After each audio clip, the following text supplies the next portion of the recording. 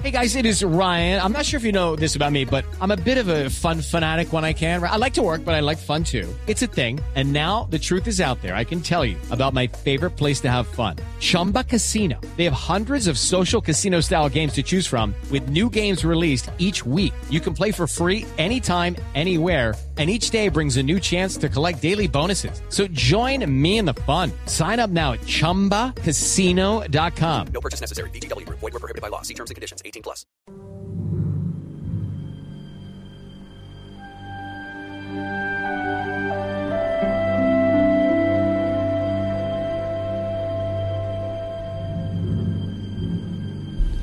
Buenas noches y bienvenidos. Esto es Luna BLU, periodismo de misterio en la radio colombiana. Como es costumbre, de lunes a jueves desde las 9:30 de la noche, abrimos la puerta del misterio, de lo sobrenatural, de lo inexplicable. Desde Bogotá para todo el país, Medellín, Cali, Barranquilla, Cartagena, Bucaramanga, Armenia, el norte del Valle, Tunja, Neiva, Villavicencio, cada rincón de Colombia, a donde llegamos a través de la señal de Blue Radio en esta nueva semana y por supuesto también a través de bluradio.com, de las aplicaciones móviles, cada rincón de este misterioso planeta. Soy Esteban Hernández y este equipo de periodistas e investigadores, liderados por Juan Jesús Vallejo, les damos una bienvenida muy especial y diferente en esta noche.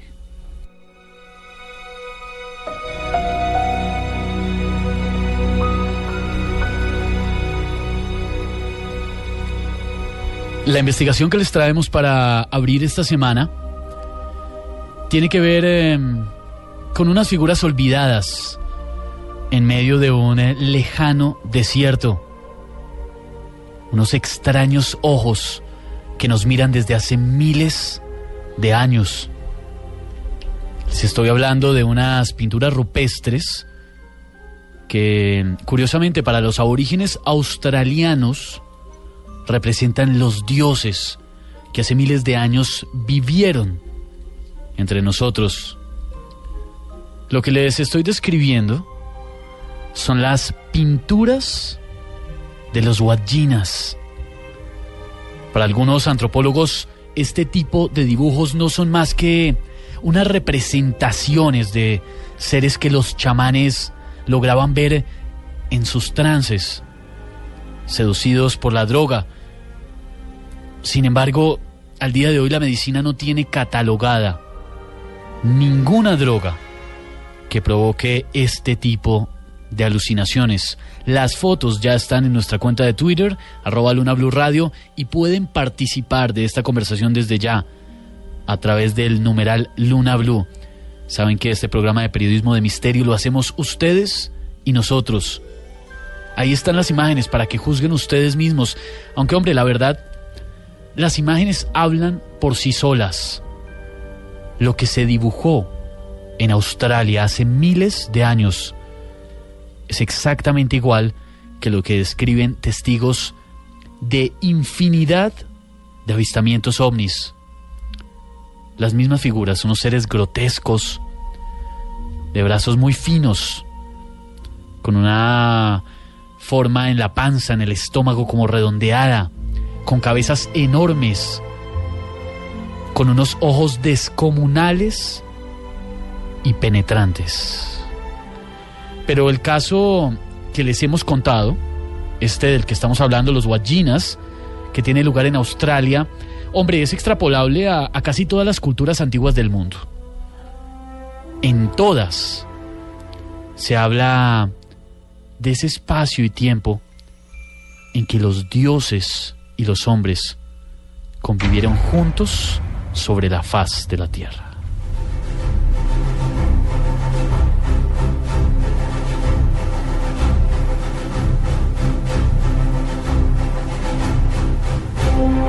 Incluso nuestra Biblia en el Antiguo Testamento narra cómo los ángeles bajaron del cielo para estar junto a nosotros. Hombre, el tema del que hablaremos esta noche es fascinante. No está bien visto a nivel académico, hay que decirlo. Sin embargo, los más de 2.000 millones de espectadores que han llegado a ver la serie Ancient Alien demuestran que esta inquietud está impresa en una gran parte de la población de nuestro planeta. No se trata de ideas descabelladas. Somos muchos, más de miles, somos millones, los que creemos que hay una verdad por buscar, que hay evidencia suficiente a través de nuestra historia y la de nuestras culturas para tomar el tiempo y hojear esas pruebas, esa evidencia que nos podría decir que hubo seres que vinieron, que nos visitaron, que tal vez hoy lo sigan haciendo y probablemente han modificado nuestra historia. Todo este tema de hoy, esta investigación apasionante y muy oportuna para la fecha, por supuesto, como siempre, con la dirección de Juan Jesús Vallejo. Buenas noches, Esteban, ¿cómo estás? Y buenas noches a todos los lunáticos. Pues yo creo que las cifras hablan por sí solas. Más de 2.000 millones de espectadores han visto en algún momento la serie de documentales Ancient Alien. No sé cuántos van a ver esta noche los archivos X, pero por ahí va a andar, para que alguien luego me diga que el misterio no está de moda, que no es tendencia y que no le interesa a la gente. Y es que la gente es curiosa y la gente quiere saber. Y quiere saber sin miedos, y quiere saber sin tapujos, y quiere saber sin que le oculten información, y quiere saber para que cada uno tenga su opinión. Y a mí esto pues me parece perfecto. A mí uno de los temas que me fascina en relación a los Ancient Alien y en relación a esas visitas que hubo en la antigüedad, uno de los temas que más me fascina es lo que pasó al norte de Mali, en la falla Dogon. Y no fue hace un día, ni dos, ni tres, sino hace miles de años. La primera tribu africana que uno se encuentra, si va de norte a sur del continente, se le conoce por el nombre de los dogones. Bueno, pues el primer antropólogo que les investigó, que se llamaba Marcel Griol, que pasó ni más ni menos que los últimos 25 años de su vida con ellos, descubrió una serie de cosas que encima le costaron que mucha gente le tachara de loco. Pero lo que descubrió en libros sigue ahí, para que la gente pueda leerlo. En concreto en un libro que escribió su compañera Germaine Diertelin, que se llama Le Renal Palais. Bueno, pues en estos 25 años de su vida, gracias a hacerse amigo de un chamán ciego que se llamaba Ogotemeli, pues este señor empezó a explicarle por qué los dogones miraban al cielo y por qué los dogones miraban al cielo, a la estrella más brillante del firmamento, que no es otra que la estrella de Sirio. La estrella que más brilla, que está tan solo a 8,6 años luz, de la Tierra. Y esta estrella luminosa, que es de la constelación de Orión. Bueno, pues los dogones dicen que sus dioses vinieron de ahí. Pero no es que solamente vinieran de ahí, es que durante un tiempo convivieron con ellos. Les llamaban los gnomos. Ya está puesto en el Twitter, @JuanGVallejo, @Luna BLU Radio, una representación que los dogones hacen de sus gnomos, cómo se visten cada 50 años en una fiesta que se conoce como la fiesta Sigi. Bueno, pues la estrella de Sirio plantea una anomalía en su órbita. Y esa anomalía, que se investigó durante mucho tiempo, pues en 1844 se dieron cuenta los científicos que es que en torno a Sirio hay una estrella pequeña enana blanca que sería la estrella de Sirio B. Se la bautizó con el nombre de Sirio B, 1844. Bueno, pues imaginaros a principios del siglo XX a Marcel Griol, el primer antropólogo que llega a esta parte del norte de Mali, como reunido con este chamán Ogotemeli empieza a decirle, no, pues nuestros dioses vinieron de allí de arriba, de la estrella de Sirio. Y nosotros cada 50 años hacemos una fiesta, que es la fiesta Sigi.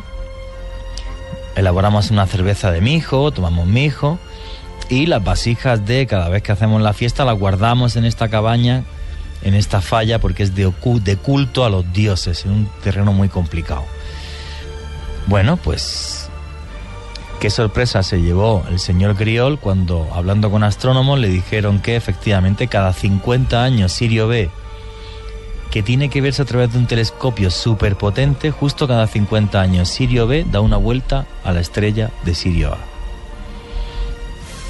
Y, mucho más curioso, este señor Ogotomeli le dijo, bueno, pues que además esta estrella, Sirio B, que ellos la llaman Potolo, dice, pues está hecha de una cosa que pesa tanto que un solo puñado de esa estrella, de Potolo, pesaría más que toda la arena del desierto de Mali. Tenía razón, sí, pesa mucho más, porque es una enana blanca de una densidad enorme y pesa tanto que si fuese una pelota de tenis tan solo de esa estrella, la que pusiéramos ahora mismo delante de nosotros y la dejáramos caer libremente, atravesaría el planeta por el peso y la densidad. ¿Cómo podían hablarnos los dogones de densidades, de estrellas, de órbitas? ¿Cómo conocían los dogones sin telescopio los anillos de Saturno? ¿Cómo conocían, por ejemplo, las 4 lunas de Júpiter? Según ellos, información que le dijeron sus dioses.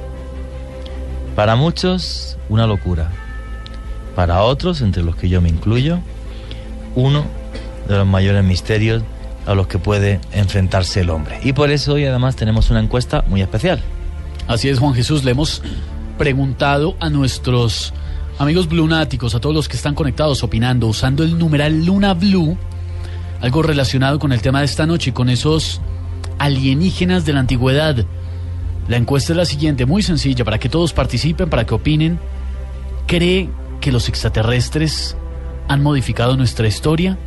¿Sí o no? Para que participen en el debate de esta noche.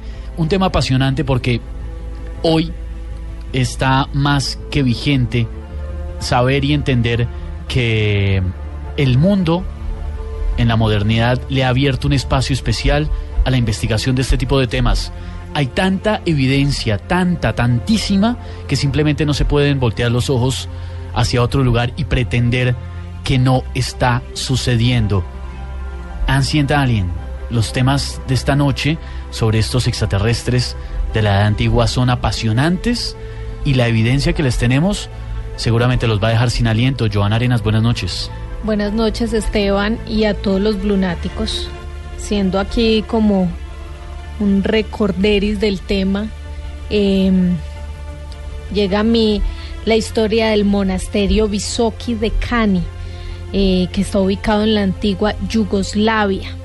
Pues resulta que es un monasterio de monjes ortodoxos.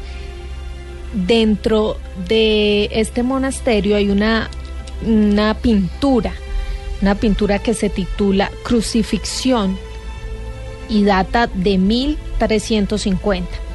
Pues esta pintura está ubicada en el altar del monasterio y representa la figura de Cristo crucificado, por supuesto, los apóstoles a los lados, los ángeles cerca de la cruz, las murallas de la zona donde fue crucificado Jesús, pero en el cielo de esta pintura, al lado y lado, hay 2 objetos extraños, que además pues no concuerdan mucho con la pintura, obviamente.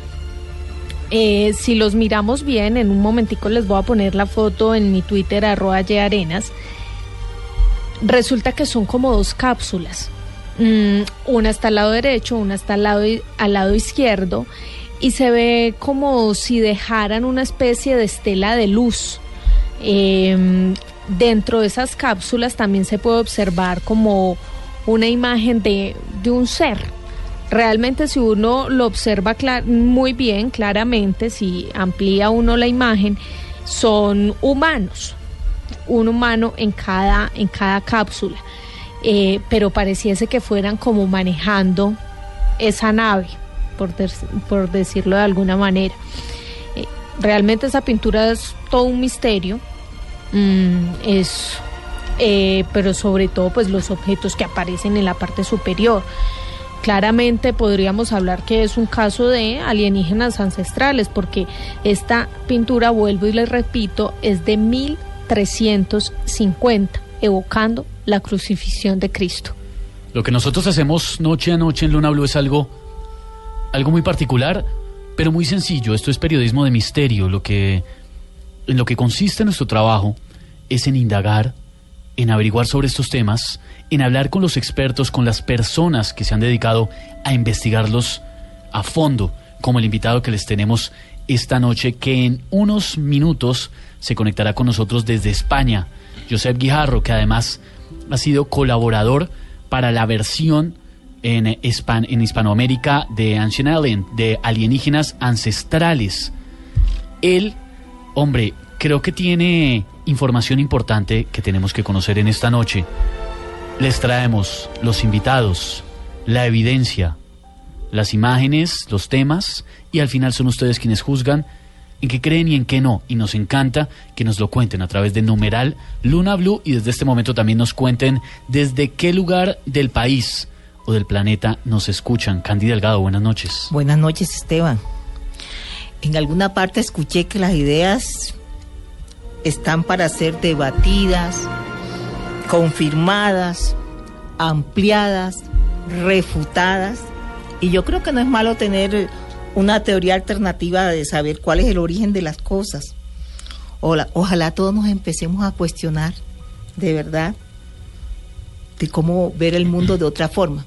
Estuve viendo los episodios de Alienígenas Ancestrales y también estuve viendo los episodios de lo que llaman mitos o la desmentida de eso, y quedé más confundida porque en realidad ambos tienen, sí, en verdad, las razones están tan bien fundamentadas que yo dije, no, pues aquí le toca a uno investigar y estudiar para sacar su propia conclusión, porque les digo sinceramente, el fin de semana me pasé viendo capítulos y quedé bien confundida, porque cogen cosa por cosa y la explican y la refutan, y queda uno, pues también pueden tener razón. Entonces yo creo que pues si busca, hay que escuchar a los expertos, ¿verdad? Para poder uno sacar sus propias conclusiones. Yo creo que tanto los oyentes como yo, creo que estamos en las mismas. Es que lo que hemos venido diciendo, hay tanta evidencia sobre estos temas y no la estamos inventando, hombre. Es que está, por ejemplo, lo de los Wajinas en Australia. Hombre, pueden ver las imágenes que ya están en nuestras cuentas de Twitter. Usando el numeral Luna BLU también lo pueden hacer y darse cuenta, o simplemente meterse a Google. No, Esteban, te comento que ya yo sé que es Pumapunku, que es Valverde, que son, bueno, los sitios incas, sí, la isla de Pascua, todo eso, ¿verdad? Pero, por ejemplo, uno escucha a otra persona decir, no, es que Eric von Daniken es un falso. Se queda uno, ¿pero por qué dice eso? No, que allá en Pumapunku era arenisca roja y no era, pues, como dice él, que era un material que no era de la tierra. Se queda uno y lo fundamentan. Entonces yo no te digo, no es que no crean lo que dice Eric, no crean eso, pero también escucho a la otra persona que lo está refutando y explicando y fundamentándolo bien, que uno dice, pues, aquí va a tener uno que investigar más y sacar sus propias conclusiones. Pero fíjese qué detalle más importante sobre lo que ha dicho. ¿Cuántas personas del mundo sabrían qué es Pumapunku si no es por von Daniken? Pumapunku son las ruinas que hay cerca de Tiahuanaco, de la cultura tiahuanaca en Bolivia, y son parte del complejo arqueológico de Tiahuanaco, ¿no? Que ahí la primera cultura fue la de Aymara, y ellos sostienen que los incas dijeron no, te digo lo que estaba viendo de ambas cosas. Coméntelo usted, que yo estaba allí. Yo le Por puedo, eso yo te le puedo digo, comentar. aquí le va a tocar a uno es ir a ver y sacar sus propias conclusiones. Pero yo voy a otra cosa. Cuando Eric von Daniken quiso publicar su primer libro, Recuerdos del Futuro, que pasó 2 años y pasó por infinidad de editoriales, porque era un hotelero suizo, sin más. Bueno, pues el libro no se lo publicaban en ningún lado. Bueno, cuando publicó Recuerdos del Futuro vendió 40 millones de ejemplares. Y a lo que yo voy es, Por encima de que tenga razón o no tenga razón, y cada uno escoja o no escoja y tal. ¿Cuánta gente ha aprendido qué es la isla de Pascua gracias a los Ancient Aliens y a Eric von Däniken? ¿Cuánta gente ha aprendido que es Pumapunku y que es Tiahuanaco gracias a Ancient Aliens? Y le voy a poner el ejemplo más claro todavía. Turquía, esto lo he contado creo que aquí varias veces. Ciudad de Derinkuyu, que significa pozo profundo, se cae un burro, aparece allí un agujero, entra un señor, Ömer Demir, toda la historia. Yo he estado con Ömer Demir. Y esta conversación es real. Esta la tuve con Javier Sierra. Yo estaría en Derinkuyu en el año 2009 o algo así, cuando presentó su libro La Ruta Secreta. Entonces estábamos hablando con Ömer Demir y dice Ömer Demir, no, mire, yo lo único que sé es que sí, efectivamente se cayó un burro, tal, apareció una ciudad con 10 niveles debajo de tierra. Hay miles de personas debajo y ya han aparecido desde aquel entonces más de 100 ciudades. Se calcula que hay más de 300 debajo de la tierra en Turquía. Bueno, ya con las que han aparecido cabe más de 1 millón de personas debajo de tierra, y eso dio pie a una cantidad de polémicas arqueológicas de que la habían hecho los cristianos huyendo de los musulmanes. Bueno, aparecieron objetos hititas, se cayó todo, porque mínimo tienen ya 4.000 años de antigüedad. Y este señor me decía, mire usted, yo lo único que sé es que aquí nos moríamos de hambre. Llegó un tío que se llamaba von Däniken, publicó que esto lo habían hecho los extraterrestres y ahora todos comemos. Aquí viene gente. O sea, el poder de lo fantástico para comunicar no tiene rival. O sea, tú haces una serie de arqueología del planeta y jamás la van a ver 2.000 millones de personas. O sea, aprendí Jamás. muchísimas cosas, como que la Tierra tiene un código secreto, pero y hay una energía. yo a lo que voy es eso, positivizando las cosas. O sea, gracias a Ancient Aliens la gente ha conocido lugares que arqueológicamente jamás habría conocido, ¿vale? Luego, a partir de ahí, pues usted tiene toda la razón. O sea, uno puede leer a uno, si leer a otro. Yo, por ejemplo, lo que le acabo de contar de los dogones, ¿vale? Pues si uno entra en Google dirá y verá que hay científicos que dicen, no, esto es una barbaridad, porque lo que sucede es que Griol estaba loco y era aficionado a la astronomía, y entonces pues antropólogos que han estado ahora dicen que eso es imposible, porque claro, los chamanes, ninguno de ellos les habló del tema de la estrella esta, ni de cosas y tal. Sí. Vale, perfecto. Fueron 80 años más tarde y quizás el conocimiento de este señor, Ogotemeli, no se lo dejó a nadie. Puedo decirle yo. Pero que conste, Juanje, que conste. No es que yo estoy diciendo, no, pues no crean, no, en los extraterrestres digo que estoy más confundida. Ah, no, sí. Claro, no, ahora, yo no estoy diciendo que las evidencias que hay, claro que me sorprenden. Por ejemplo, las evidencias que Griol recoge en su libro, o sea, él va a la cabaña. Por eso dije, es que están tan bien fundamentadas, claro, ambas partes, que uno termina, ¿y ahora qué hago? Él va a la cabaña donde estaban, y lo fotografía, está en el libro, las vasijas de cerveza de mijo, que tenían mucho más antigüedad que el descubrimiento de Sirio. Entonces, claro, pero si esto es muy sencillo, y además yo lo digo siempre, cuando alguien me pregunta y me dice, bueno, porque a ver si en el programa tú quieres convencer, si esto es muy sencillo, si esto es como el que le gusta el fútbol, pone los programas de fútbol. Exacto. A mí, como me aburre, con perdón, de vez en cuando veo un partido, pero nada, pues no los escucho. Y ya está. Esto normalmente, si es cierto, es así, la gente que escucha este tipo de programas es porque le encanta el misterio. Los escépticos, le aseguro a usted que no están escuchando el Luna BLU. Eso es, seguro que lo escuchan. ¿Sabes que lo escuchan para qué? Para poder refutar. Sí, sí.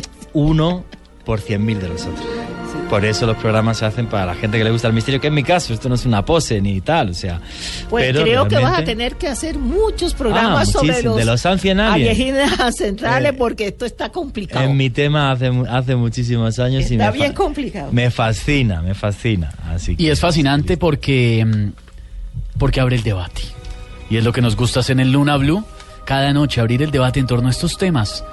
No dejarlos simplemente pasar, especialmente en una noche como esta, en que vamos a hablar con la evidencia desde la antropología, desde la historia, de lo que podrían ser visitantes de otros mundos en las principales civilizaciones de nuestra historia. ¿Qué es lo que hay detrás? ¿Cuál es la verdad? La vamos a conocer en un momento. Tenemos un invitado de lujo que se conectará con nosotros en muy pocos minutos desde España. Uno de los hombres que tiene, ¿por qué no decirlo?, que tiene las respuestas a las preguntas que ustedes y nosotros nos estamos haciendo esta noche, que hablamos de los alienígenas ancestrales, a raíz de Ancient Alien, esta serie que ha conquistado miles de millones, no solamente millones, atención, miles de millones de espectadores en todo el planeta, con especialistas, científicos, historiadores que sostienen que tienen evidencia fuerte, tangible, de estos seres de otros mundos aquí en nuestro planeta y que probablemente habrían influido en nuestra historia. Esa precisamente es la pregunta que les hacemos en la encuesta de esta noche. ¿Creen que los extraterrestres han modificado la historia del hombre, nuestra historia? Pueden opinar desde ya. También pueden contarnos qué opinan usando el numeral Luna BLU y de paso contarnos desde dónde nos escuchan en esta noche. Neila Rodríguez nos manda un saludo muy grande. También Terrance Leslie, Marta Patricia, Iván, Julianita, Colombianito 75 se une también a esta emisión. Adriano Campo, Julio Montañez. Julio nos dice, sí creo que no estamos solos en este universo. Hay más vida, hay vida poderosa y poderoso también este programa Blunáticos. ¡Qué noche! También para todos los que en este momento nos están enviando sus opiniones usando el numeral Luna BLU en este tema. Hombre, sí, polémico, hay que decirlo. No es nada fácil sentarse desde los micrófonos a decir o a explicar este tema de los alienígenas en la antigüedad, pero los especialistas de esta noche seguramente les van a cambiar la imagen que tienen de ese tema en esta noche. Vamos a hacer una pausa muy corta para conocer la información de Colombia y del mundo en Voces y Sonidos y en un momento continuamos. Esto es Luna BLU.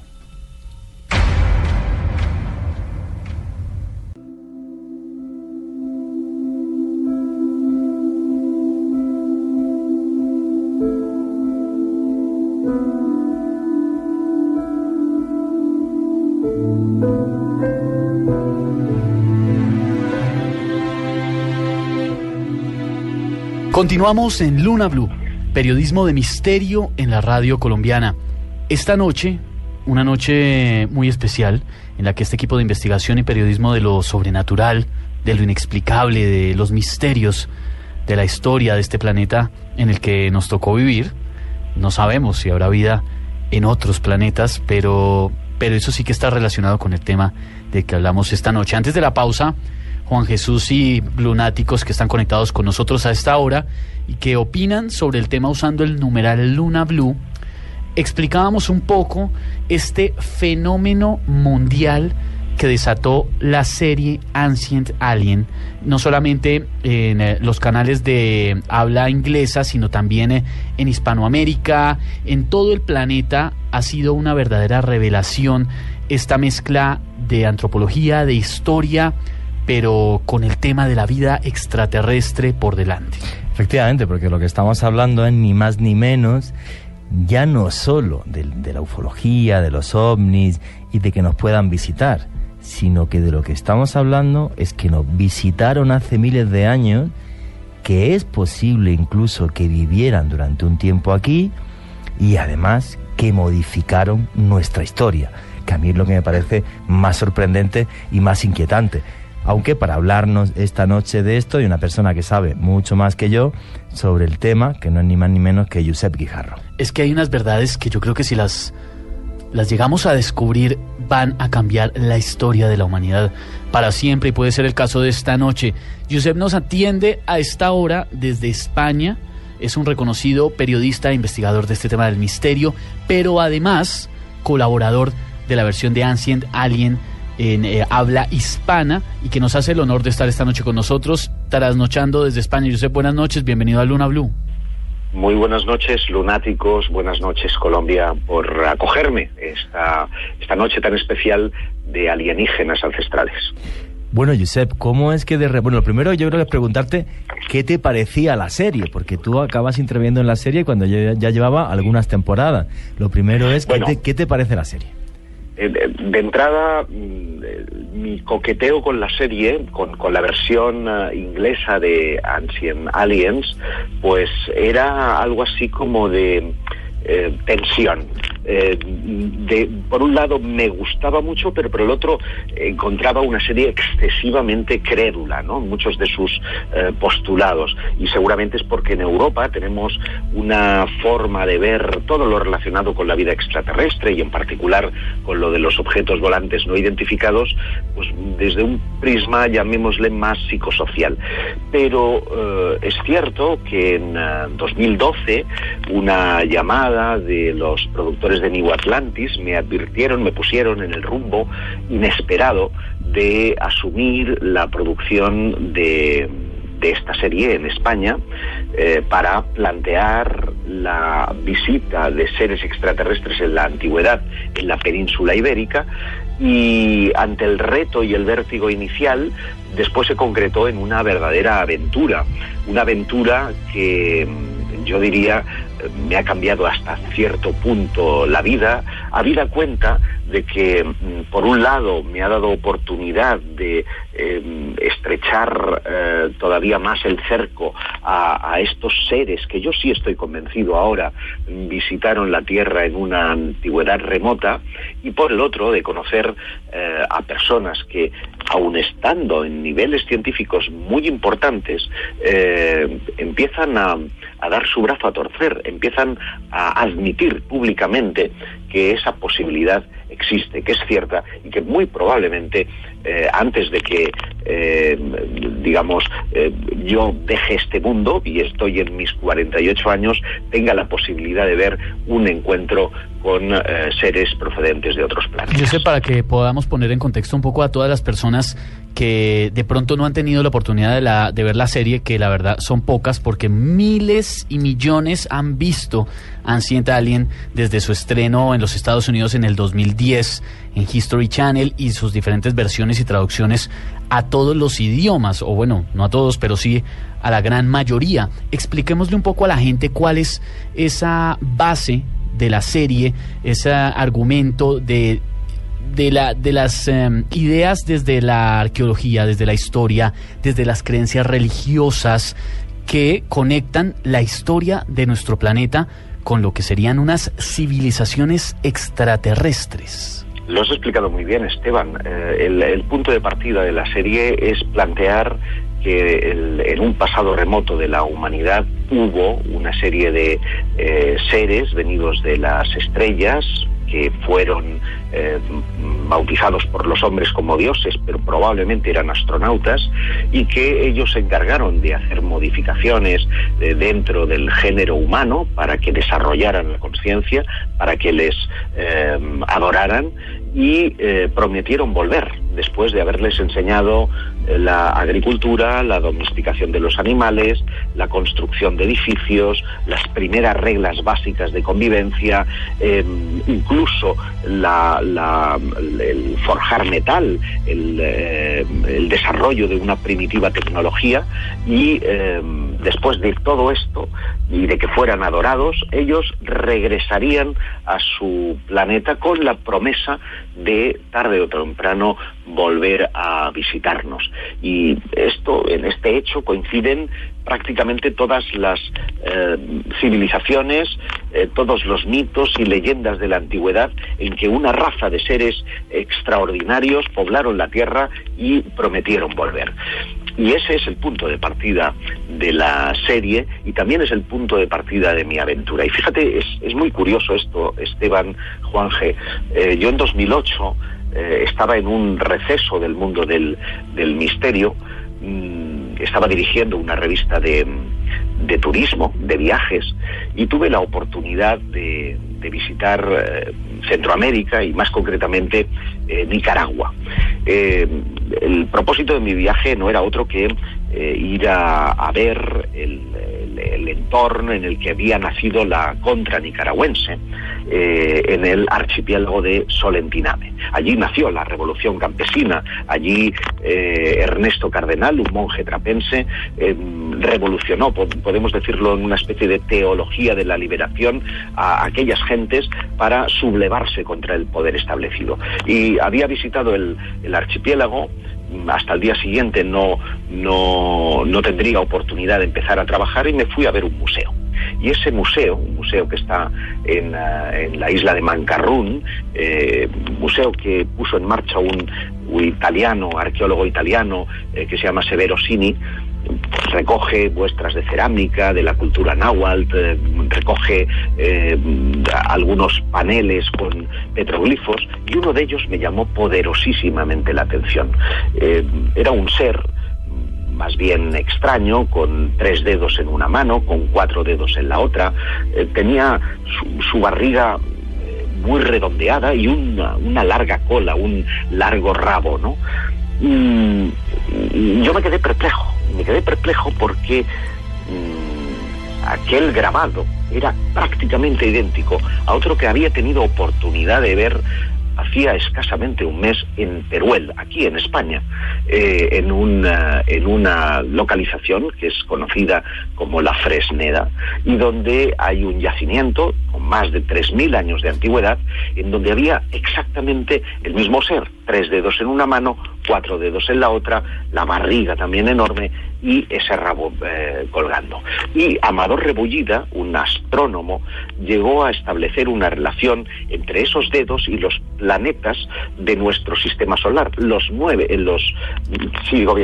que eran conocidos: Mercurio, Venus, Tierra, Marte, Júpiter, Saturno y Urano. Ni Neptuno ni Plutón eran observables al ojo desnudo y consecuentemente no podían ser ellos. Y yo me preguntaba, ¿cómo era posible que sin que existieran contactos entre esas dos civilizaciones, puesto que Colón, admitamos que fue el primero, y aunque no lo fuera, me da igual, 1492 no se empiezan a establecer contactos culturales a un lado y al otro del océano, ¿cómo era posible que estuvieran plasmando las mismas ideas, un concepto que es el de plasmar el sistema solar a través de una figura antropomorfa? ¿Cómo era posible esto? Y fue muy curioso porque cuando después fui a esta cueva del Duende, en una pequeña isla que se llama la Venada, allí la gente cuenta que desde el lago Nicaragua salen una serie de luces del lago y ven a unos seres bajitos que ellos creen son las almas de sus difuntos, de sus antepasados.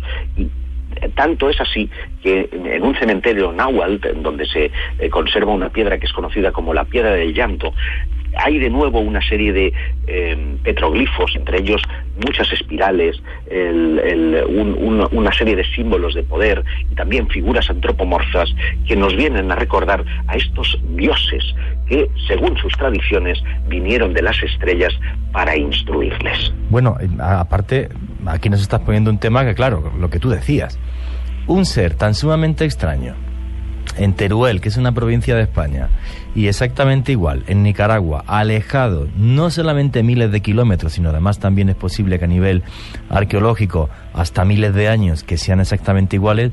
Bueno, pues desde el punto de vista de la posibilidad, por lo menos a mí, se me antoja prácticamente imposible. Y de lo que nos estás contando de repente ese vuelco que da incluso tu conciencia como periodista y como ser humano al ver este ser, y además nos estás poniendo encima de la mesa, Josep, claro, la cultura náhuatl, la cultura maya, claro, que es una de las culturas más importantes de este continente, en América, que marca durante muchísimo tiempo la civilización en toda Mesoamérica, y en la base de esa civilización, este tipo de seres que, claro, no es que solamente desaparecieran, hubieran cambiado la historia, y además en este continente. ¿Cómo siguió tu epopeya, Josep, después de ver este ser en Nicaragua, este ser en Teruel, España?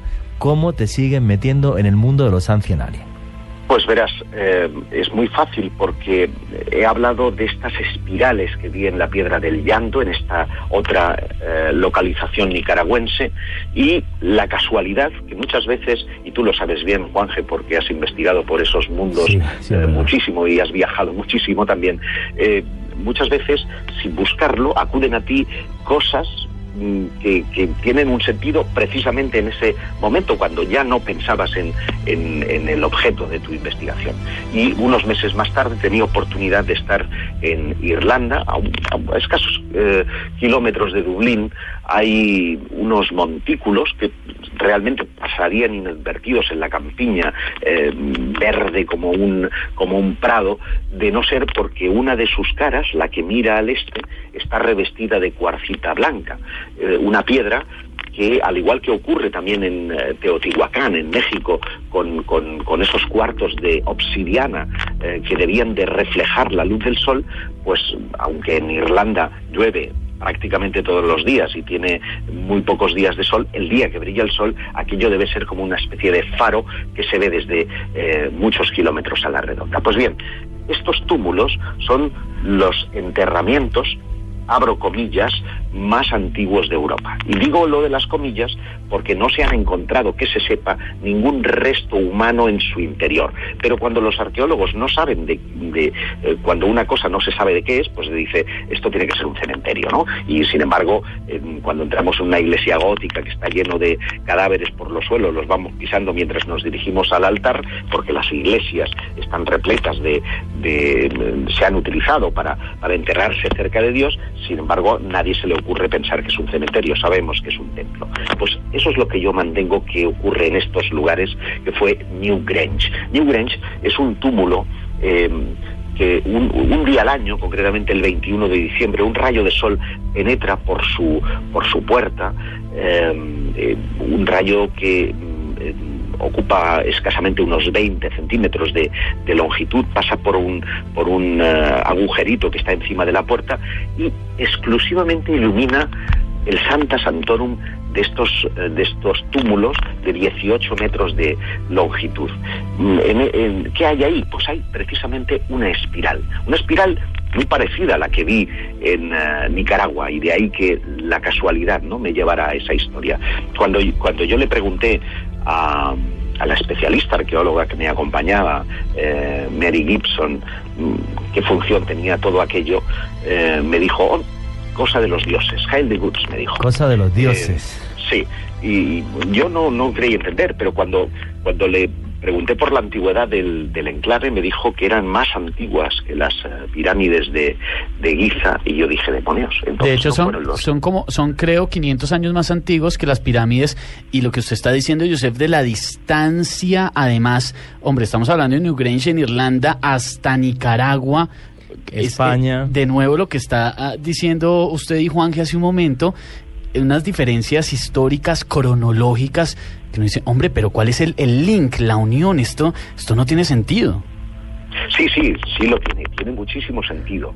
Pero me permito exclusivamente terminar esta argumentación porque fíjate que por la antigüedad, más antiguas que las pirámides de Egipto, los celtas no llegaron a Irlanda hasta el año 500 antes de Cristo. Por lo tanto, no pudieron ser los celtas quienes erigieron Newgrange. ¿Quiénes fueron? Pues fueron los Tuatha de Danann, que son conocidos como los dioses llegados del cielo. Y llegaron el día 1 de mayo, fiesta de Beltane para todos los celtas, porque luego adquirieron esa festividad, en carros, exactamente en barcos que volaban y que dejaban tras de sí una nube de humo. A mí esto me recuerda poderosamente una especie de artefacto volador. Cualquier avión de los nuestros, ¿verdad?, es capaz de hacer ese tipo de historias. Y eso es el nexo de unión. Se explicaría que las mismas representaciones a un lado y al otro del Atlántico, como en todos los otros continentes, porque puedo poner ejemplos de Australia, de Asia, de África, vamos a encontrar las mismas ideas plasmadas, porque hay una fuente única, original, que parece remontarse a una misma época. Esa misma época es el 10.500 antes de Cristo, que rendía culto al dios serpiente y que tenía esa capacidad de volar y, por lo tanto, de instruir a los hombres de un lado y del otro del océano Atlántico. Bueno, una cosa que quiero decirles a todos los lunáticos ahora mismo, las fotos de lo que estamos hablando, estamos poniendo fotografías en el Twitter, @Luna BLU Radio, @Juanje Vallejo. Josep, ¿tu Twitter es? @Josep Guijarro, que es JOSEP Guijarro. Vale, pues en @JosepGuijarro también podréis estar viendo algunas de las fotos de lo que estamos hablando. Y además también os recomiendo que sigáis a Josep. Yo le sigo, tiene un Twitter tremendamente interesante. Josep, lo que nos está poniendo encima de la mesa es además con una intervención de seres de otro mundo en una fecha total y absolutamente concreta, 10.500 antes de Cristo. Algo que fue tan tremendamente importante en la humanidad que no solamente nos marcó para siempre, sino que además quedaría ese rastro arqueológico. Pero una cosa además muy inquietante de lo que estás hablando, y me gustaría tu opinión total y absolutamente sincera, porque aquí en Colombia y en América Latina no te imaginas lo que está de moda el tema de los reptilianos y de los dioses serpientes. No te lo puedes imaginar. En ese 10.500 antes de Cristo, ¿hubo dioses de diferentes tipos o vinieron seres de diferentes razas? ¿O qué hay de verdad desde tu punto de vista en esto de esos famosísimos aquí dioses serpientes? Mira, lo de los dioses serpiente es un hecho. Lo que no sé es si realmente, físicamente, eran reptiles o la idea de reptil transmite una idea, transmite un mito determinado. Me voy a referir, por ejemplo, a un país que os encanta, me consta, que es Egipto. Aunque realmente de lo que voy a hablar no se conserva en Egipto, se conserva en Turín. Concretamente, en el Museo de Turín hay un canon, un papiro que es conocido como Canon de Turín, que muestra una lista de faraones desde Menes, el primer faraón reconocido por los egiptólogos e historiadores, hasta 130, hasta la época de los Ptolomeos. La cronología es exacta. Se encaja milimétricamente con las percepciones de los historiógrafos. Sin embargo, ¿por qué ellos no admiten este papiro como prueba de que es real? Porque hace referencia a que antes de Menes, hasta 10.500 años atrás, hubo un tiempo que ellos llaman Tat-Seti, o tiempo o edad de oro, en la que Egipto era gobernado por una serie de seres, mitad hombres, mitad otra cosa, que son conocidos como los compañeros de Horus, los Sem-Suhor. Y precisamente algunos de esos seres son también dibujados como reptiles.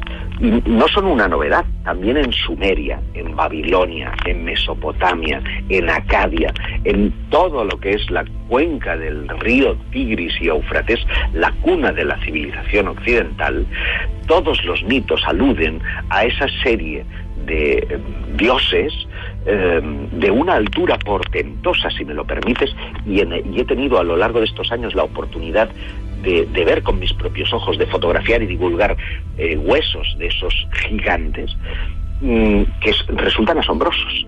Y prueba de su existencia, y esto no lo he podido incluir en el libro, es una novedad que os aporto, en los años 20 del siglo pasado, el vicecónsul de Basora, que hacía las veces de arqueólogo de Sumeria, fue uno de los primeros en hacer arqueología en Sumer, estando en Teloj, en el templo de Apsu, puso al descubierto una serie de material arqueológico que fue enviando al Museo del Louvre y al Museo Británico paulatinamente. Él era británico. Y sin embargo, está catalogado, yo tengo el catálogo y la fotografía, pero sin embargo el objeto está perdido. Hay un objeto tecnológico que es, ¿cómo os podría describir? Como el mástil de una bandera, al que en la parte superior, donde estaría la bola, en la que culmina la bandera, ¿verdad?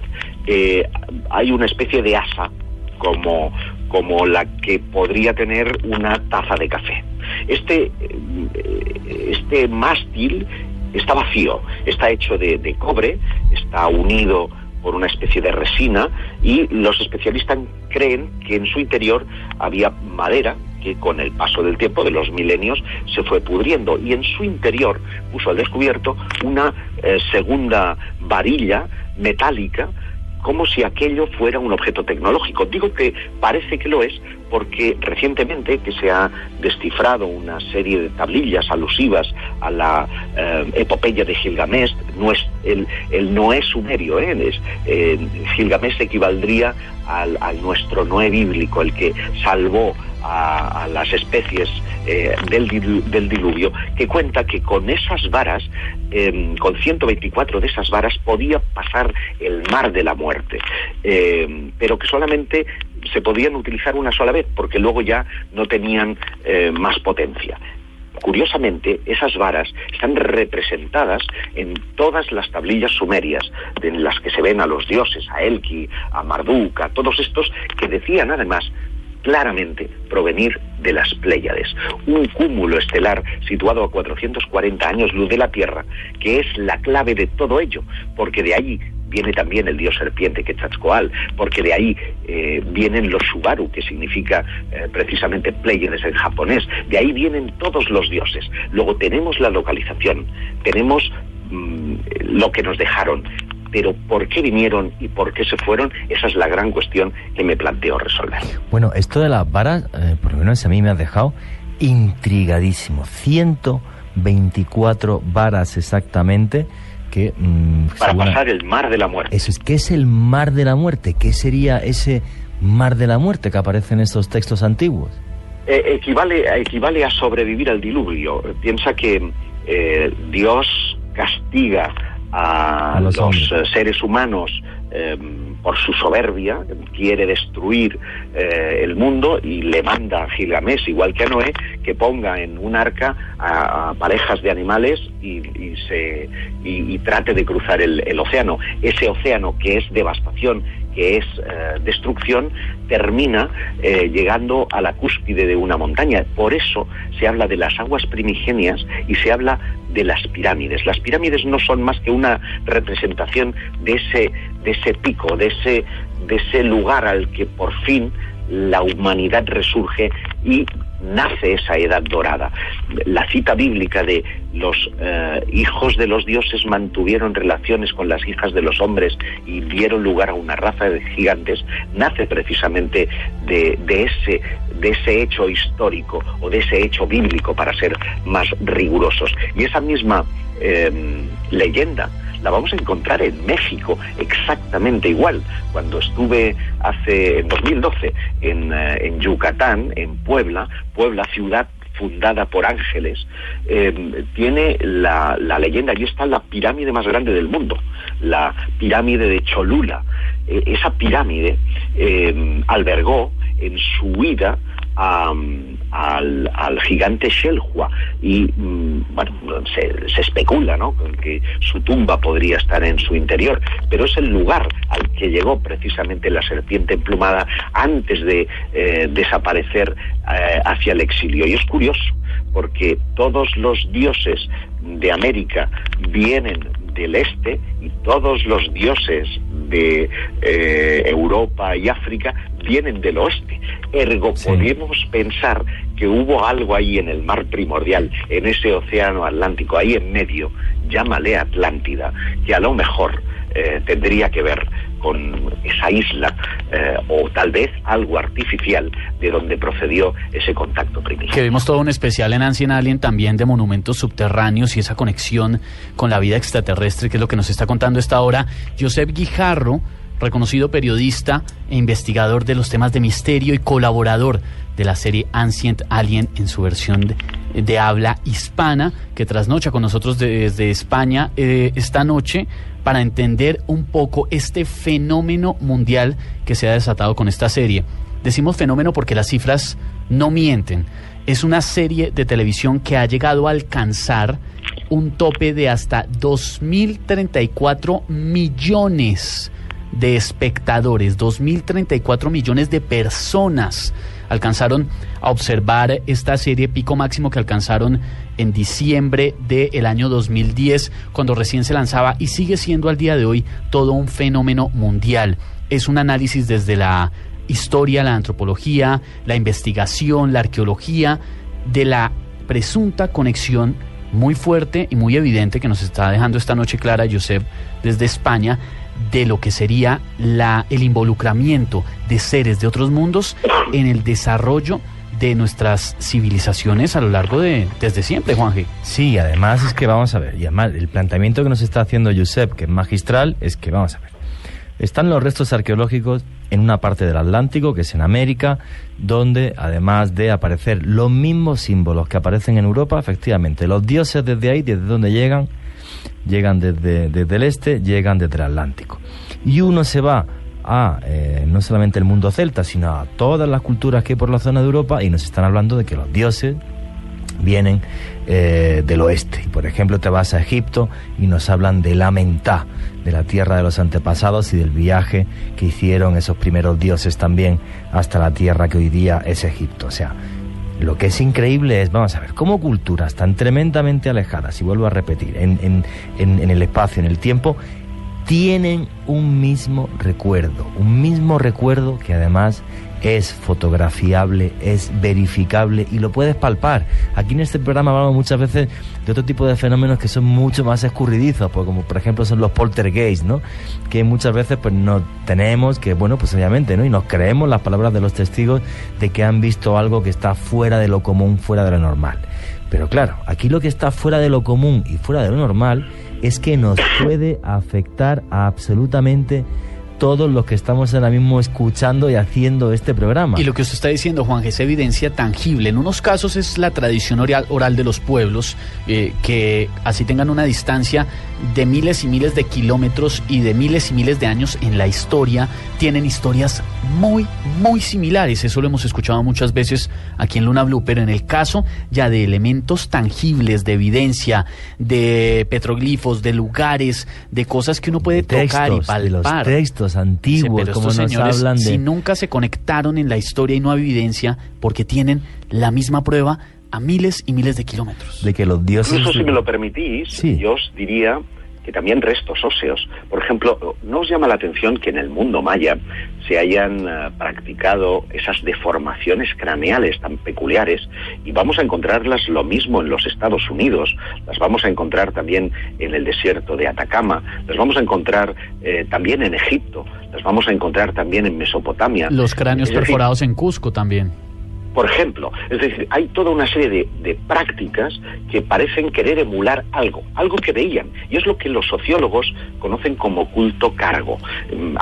A esa conclusión llegué precisamente en Toronto, donde, si me permitís el chiste, me subí a la CN Tour y tuve oportunidad de ver Toronto entero. Pero bueno, al margen de la broma, al margen de la broma, en el Museo Ago de Ontario tuve oportunidad de ver había una exposición de arte inuit, hasta ahí nada relevante, pero había un objeto tallado, escasamente a principios del siglo XX, cuando los primeros aviones llegaban hasta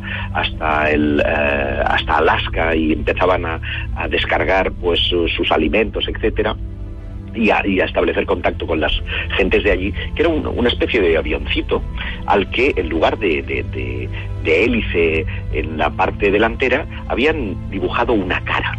Y entonces pensé, digo, demonio, esto me trae a la mente el tema de los cultos cargo. ¿Qué es esto de los cultos cargos? Pues mira, resulta que durante la Segunda Guerra Mundial, los norteamericanos que estaban viajando hacia Japón para librar las batallas de la guerra del Japón, utilizaron muchas islas de la Melanesia como cuartel general o punto de abastecimiento. Imaginaos barcos en los que vienen marines a tutiplén, con aviones, con material, y estas islas, que eran islas con personas todavía no contactadas, es decir, que no habían tenido contacto con el mundo civilizado, veían todo aquello desde lejos y les confundieron con dioses americanos. Fijaos lo que os estoy contando. Pues resulta que ellos miraban todas las mañanas cómo subían la bandera, cómo formaban ahí con sus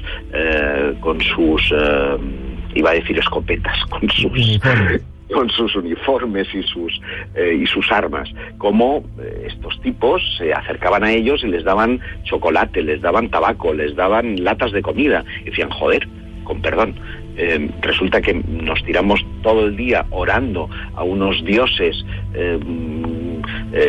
para que nos den caza o para que podamos conseguir 4 vallas, y aquí estos dioses molones vienen y nos entregan todo esto sin tener que trabajar. Magnífico. Pues claro, un buen día el puesto de abastecimiento desaparece, los norteamericanos se van y aquellas gentes vuelven a su habitual aislamiento. Pero claro, han dejado de percibir su tabaco, su chocolate y sus latas de comida. ¿Qué hacen? Como creen que son dioses, mantienen limpias las pistas de aterrizaje. Resulta que algunos se tatúan las siglas USAF en el pecho, otros cogen palos y a las 7 de la mañana se ponen a formar como veían que hacían aquellas gentes. Es decir, estaban creando una subcultura, una religión de aquello que ellos confundieron con dioses. Y eran humanos, tan humanos como que eran norteamericanos, como que eran yanquis, ¿no? Pues, ¿por qué no pudo pasar algo parecido en la más remota antigüedad? ¿Por qué esto que ahora llamamos dioses no pudieron ser precisamente astronautas que vinieron del espacio? ¿Quién sabe si de esas Pléyades? ¿Quién sabe si de Orión? ¿Quién sabe si de esas constelaciones que vamos a ver representadas de forma reiterativa, casi hasta la obsesión, en cada una de las culturas? Para mí, todas esas cosas indican claves a seguir, indican puntos en la investigación para desentrañar efectivamente que en un pasado remoto fuimos visitados por seres de otros planetas. Josep, nos preguntan varios blunáticos a esta hora, usando el numeral Luna BLU, sobre un tema que se ha tratado en varias ocasiones en Ancien Alien, y por supuesto que se ha hablado muchísimo en los últimos años, y es esa presunta conexión de seres de otros mundos con civilizaciones como la egipcia, con la construcción de las pirámides. ¿Qué es lo que hay detrás de esto? Mira, yo soy de los que pienso que las pirámides no las hicieron los marcianos, las hizo el hombre, pero no las hizo cuando se nos hace creer que las hizo, ni son lo que se nos hace creer que son. Dicho en otras palabras, para que todo el mundo me entienda, las pirámides son mucho más antiguas. De acuerdo a la historiografía, estarían alrededor de los 4.500 años. Sin embargo, todo parece indicar que son un hito que se puso ahí en el 10.500 antes de Cristo, y que Keops lo que hizo fue reutilizarlo. De hecho, lo dice el propio Keops. El faraón hace esculpir una estela. Estas piedras que están llenas de jeroglíficos. Se llama estela del inventario. Y dice que va a utilizar el templo de Isis como su última morada. El templo de Isis es como se conocía en la antigüedad la pirámide de Keops. Y que para su esposa va a construir una pequeña pirámide en honor a Hanutset, que es el nombre de su esposa. Y efectivamente hay una de las mastabas que está dedicada a Hanutset, y nada hace pensar que Keops tenga que mentirnos acerca de que él no creó esa pirámide, sino que la reutilizó. Pero claro, si eso es así, ¿quién la puso ahí? Pues quién sabe si fueron realmente esos Sem-Suhor, esos compañeros de Horus, con aquellos que poblaron precisamente Egipto en una época en la que no era un desierto, sino que era una sabana. Y seguramente Juanje, mucho mejor que yo, nos podría hablar de los bereberes, nos podría hablar de esos pueblos que conocían palmo a palmo el desierto del Sáhara, que además en el interior de la pirámide, el único grabado que hay contemporáneo, que está en la Cámara del Caos, en la cripta, es un símbolo bereber, y que muy probablemente, porque también al norte de ese desierto bereber se encuentra un lugar que es conocido como Tassili, donde están miles de pinturas, es, por así decirlo, la capilla sixtina del Neolítico, y allí vamos a encontrar seres muy misteriosos, seres de nuevo gigantes, seres con cascos, seres que parecen tripular platillos volantes. Y lo que es más asombroso, en una época en la que la rueda todavía no estaba inventada, vamos a ver a unos tipos, a unos seres humanos, montando en unos carros tirados por caballos y que llevan el ureus, que es la serpiente esta que llevan los faraones en el tocado, y el faldellín faraónico. Ergo, si eso estaba allí hace más de 6.000 años, significa que esa iconografía no es típica de los egipcios, sino de quienes estuvieron poblando el valle de Egipto mucho antes. Efectivamente, lo que está diciendo Josep tiene toda la razón.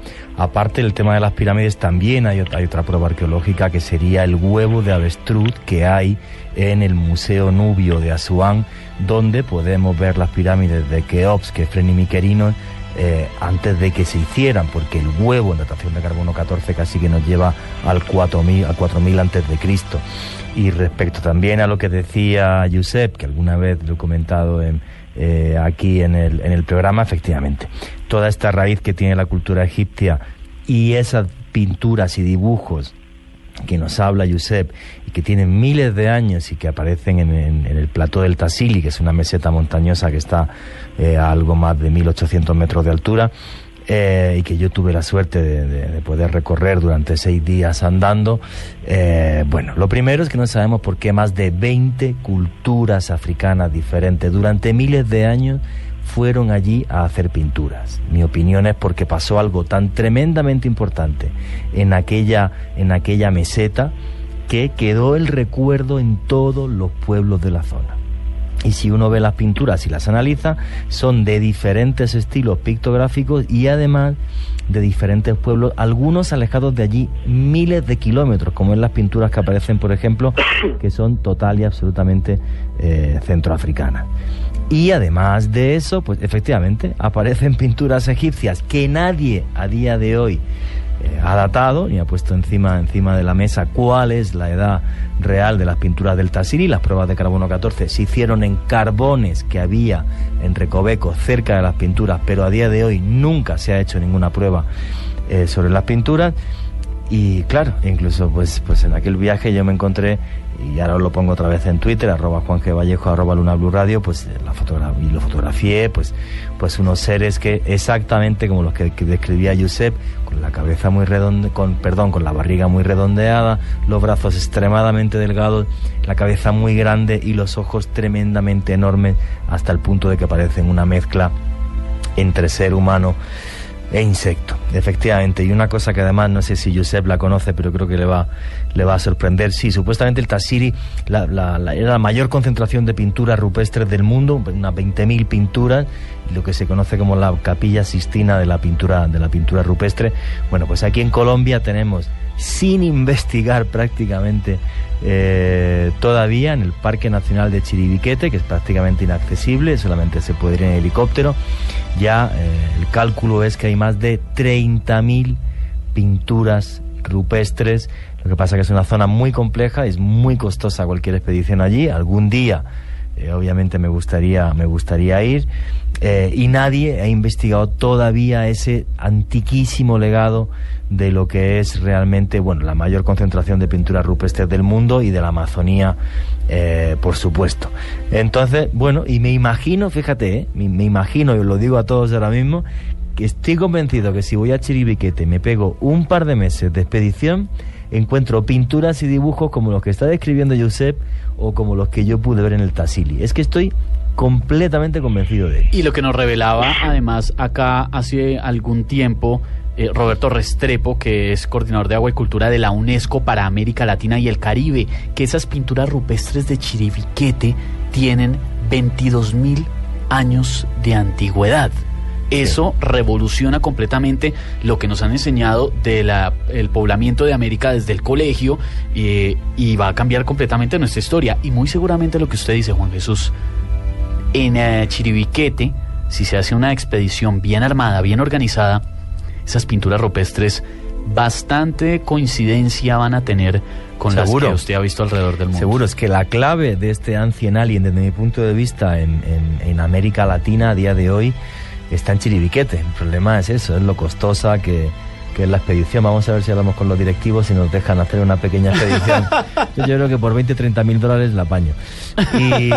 Y yo estoy convencido de ello. Claro, si la clave para mí del Ancianalino hoy día va a ser Chiribiquete. El problema es el tiempo todavía que se va a tardar en explorar Chiribiquete, porque estamos hablando de un territorio tan grande como Bélgica, para que nos hagamos una idea, y es la zona todavía ya no más inexplorada de Colombia, sino yo posiblemente, junto con algunas zonas de Papúa Nueva Guinea, la más inexplorada del mundo, con diferencia, porque habrá no llegará quizás ni a 20 las expediciones que han dejado documentación de esas pinturas. Entonces, bueno, seguiremos haciendo además programas de Chiribiquete y estoy convencido que nos va a dar muchísimas sorpresas. Es que Juanje, este tema que estamos descubriendo esta noche, y sobre todo además con la oportunidad de poder hablar con Josep Guijarro desde España, que tiene tanta información y tanta evidencia, lo que nos pone sobre la mesa, y es lo que generalmente hacemos en Luna Blue, es intentar entender ese gran por qué ante tantas pruebas, por qué ante tanta documentación,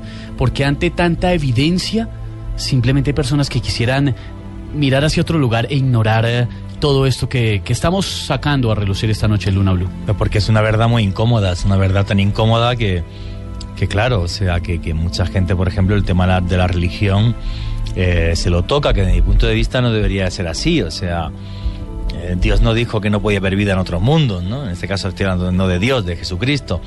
Entonces, bueno, pero claro, es un tema que se estabiliza porque estamos hablando ni más ni menos, ya no solo de que vinieron y que esto es un gran puzzle mundial, porque las huellas de esa llegada están por todo el planeta, sino que intervinieron en nuestra historia, que de eso va la encuesta de esta noche, y que, bueno, pues algunos van más allá, incluso que no solo que intervinieron en nuestra historia, sino que además modificaron genéticamente, digamos, los homínidos que había en la Tierra para dar lugar a esto más inteligente, por lo menos entre comillas, más inteligente que somos los seres humanos. Entre comillas, sí, yo creo que es muy válida esa expresión.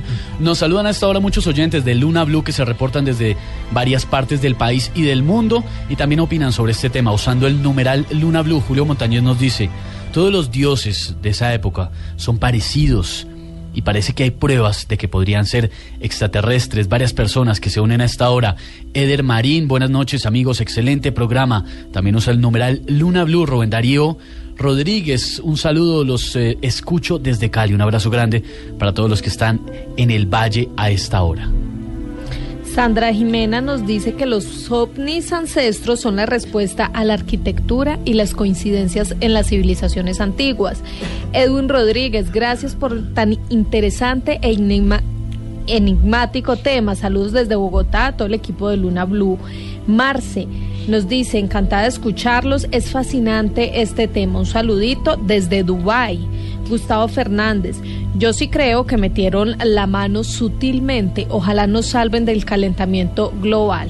Mario Cardona nos saluda desde San Martín de los Llanos en el Meta. Lina Marcela, saludos desde Medellín, nos dice que es una seguidora de nuestro invitado, que le encanta. Carlos Montoya nos escucha desde Nueva Jersey en Estados Unidos.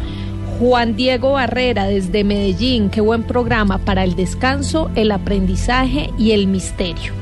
Giovanni también nos saluda desde Cómbita, desde Boyacá. Sebas Herrera, escuchándolos desde Bogotá. Gracias por tan excelente programa. Jaime Castillo, Carlos Loaiza, Jorge Rubiano, Ricardo Toro, Elena Gómez se reportan a esta hora escuchando Luna Blue. Cuéntenos usted también desde dónde está, dónde se encuentra, en su casa, trabajando, a bordo de un taxi, en las carreteras del país. Queremos saber dónde se encuentra en esta noche en la que hablamos sobre los extraterrestres en la antigüedad y tantísima evidencia que está puesta sobre la mesa. También hay una encuesta que está en nuestra cuenta de Twitter, @LunaBlueRadio. ¿Cree que los extraterrestres han modificado nuestra historia? En segundos, más de sus opiniones. Vamos a conocer la información de Colombia y el mundo en Voces y Sonidos, y en un momento continuamos con Josep Guijarro desde España para entender más de este tema de los extraterrestres en la antigüedad. Esto es Luna Blue. Luna Blue, un espacio de fenómenos extranormales en la radio de Colombia. Luna Blue, por Blue Radio, la nueva alternativa.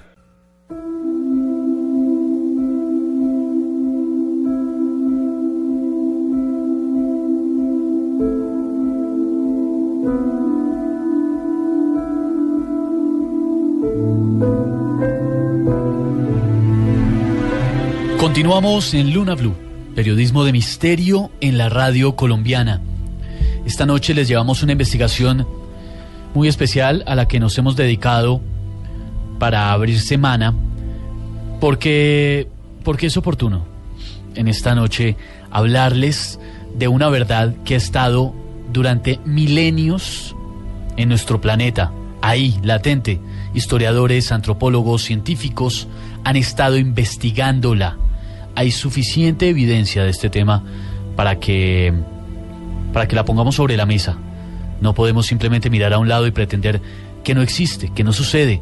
Hablamos esta noche en Luna BLU de los extraterrestres en la antigüedad y de tantas presuntas pruebas de lo que parece ser demasiadas coincidencias, Juan Jesús. Es que es demasiado.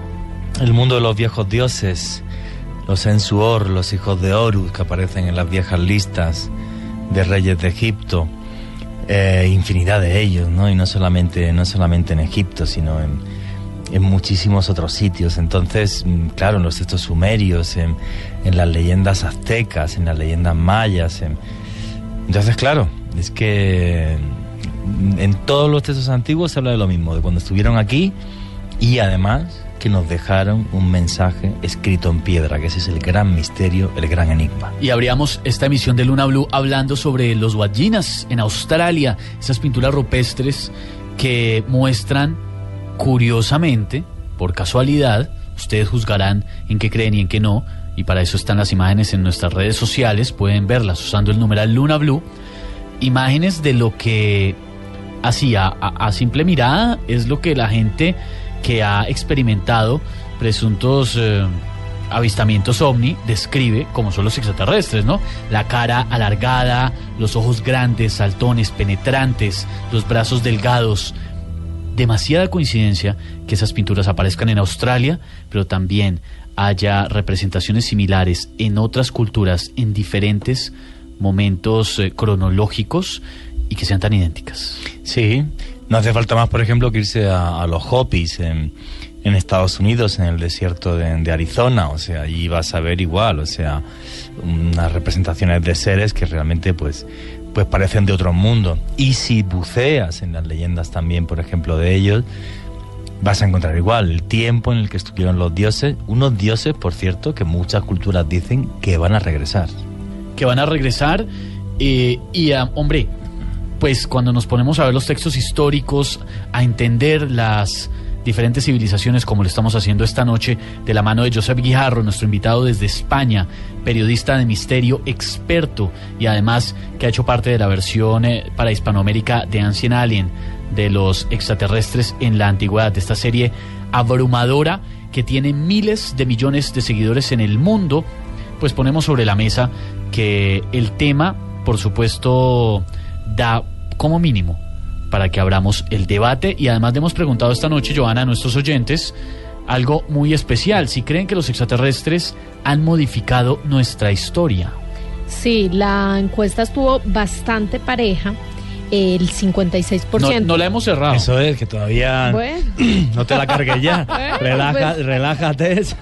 Todo muy queridos, bueno, gracias por entonces escucharnos. No sigan votando, me voy a casa. Hasta aquí Luna BLU.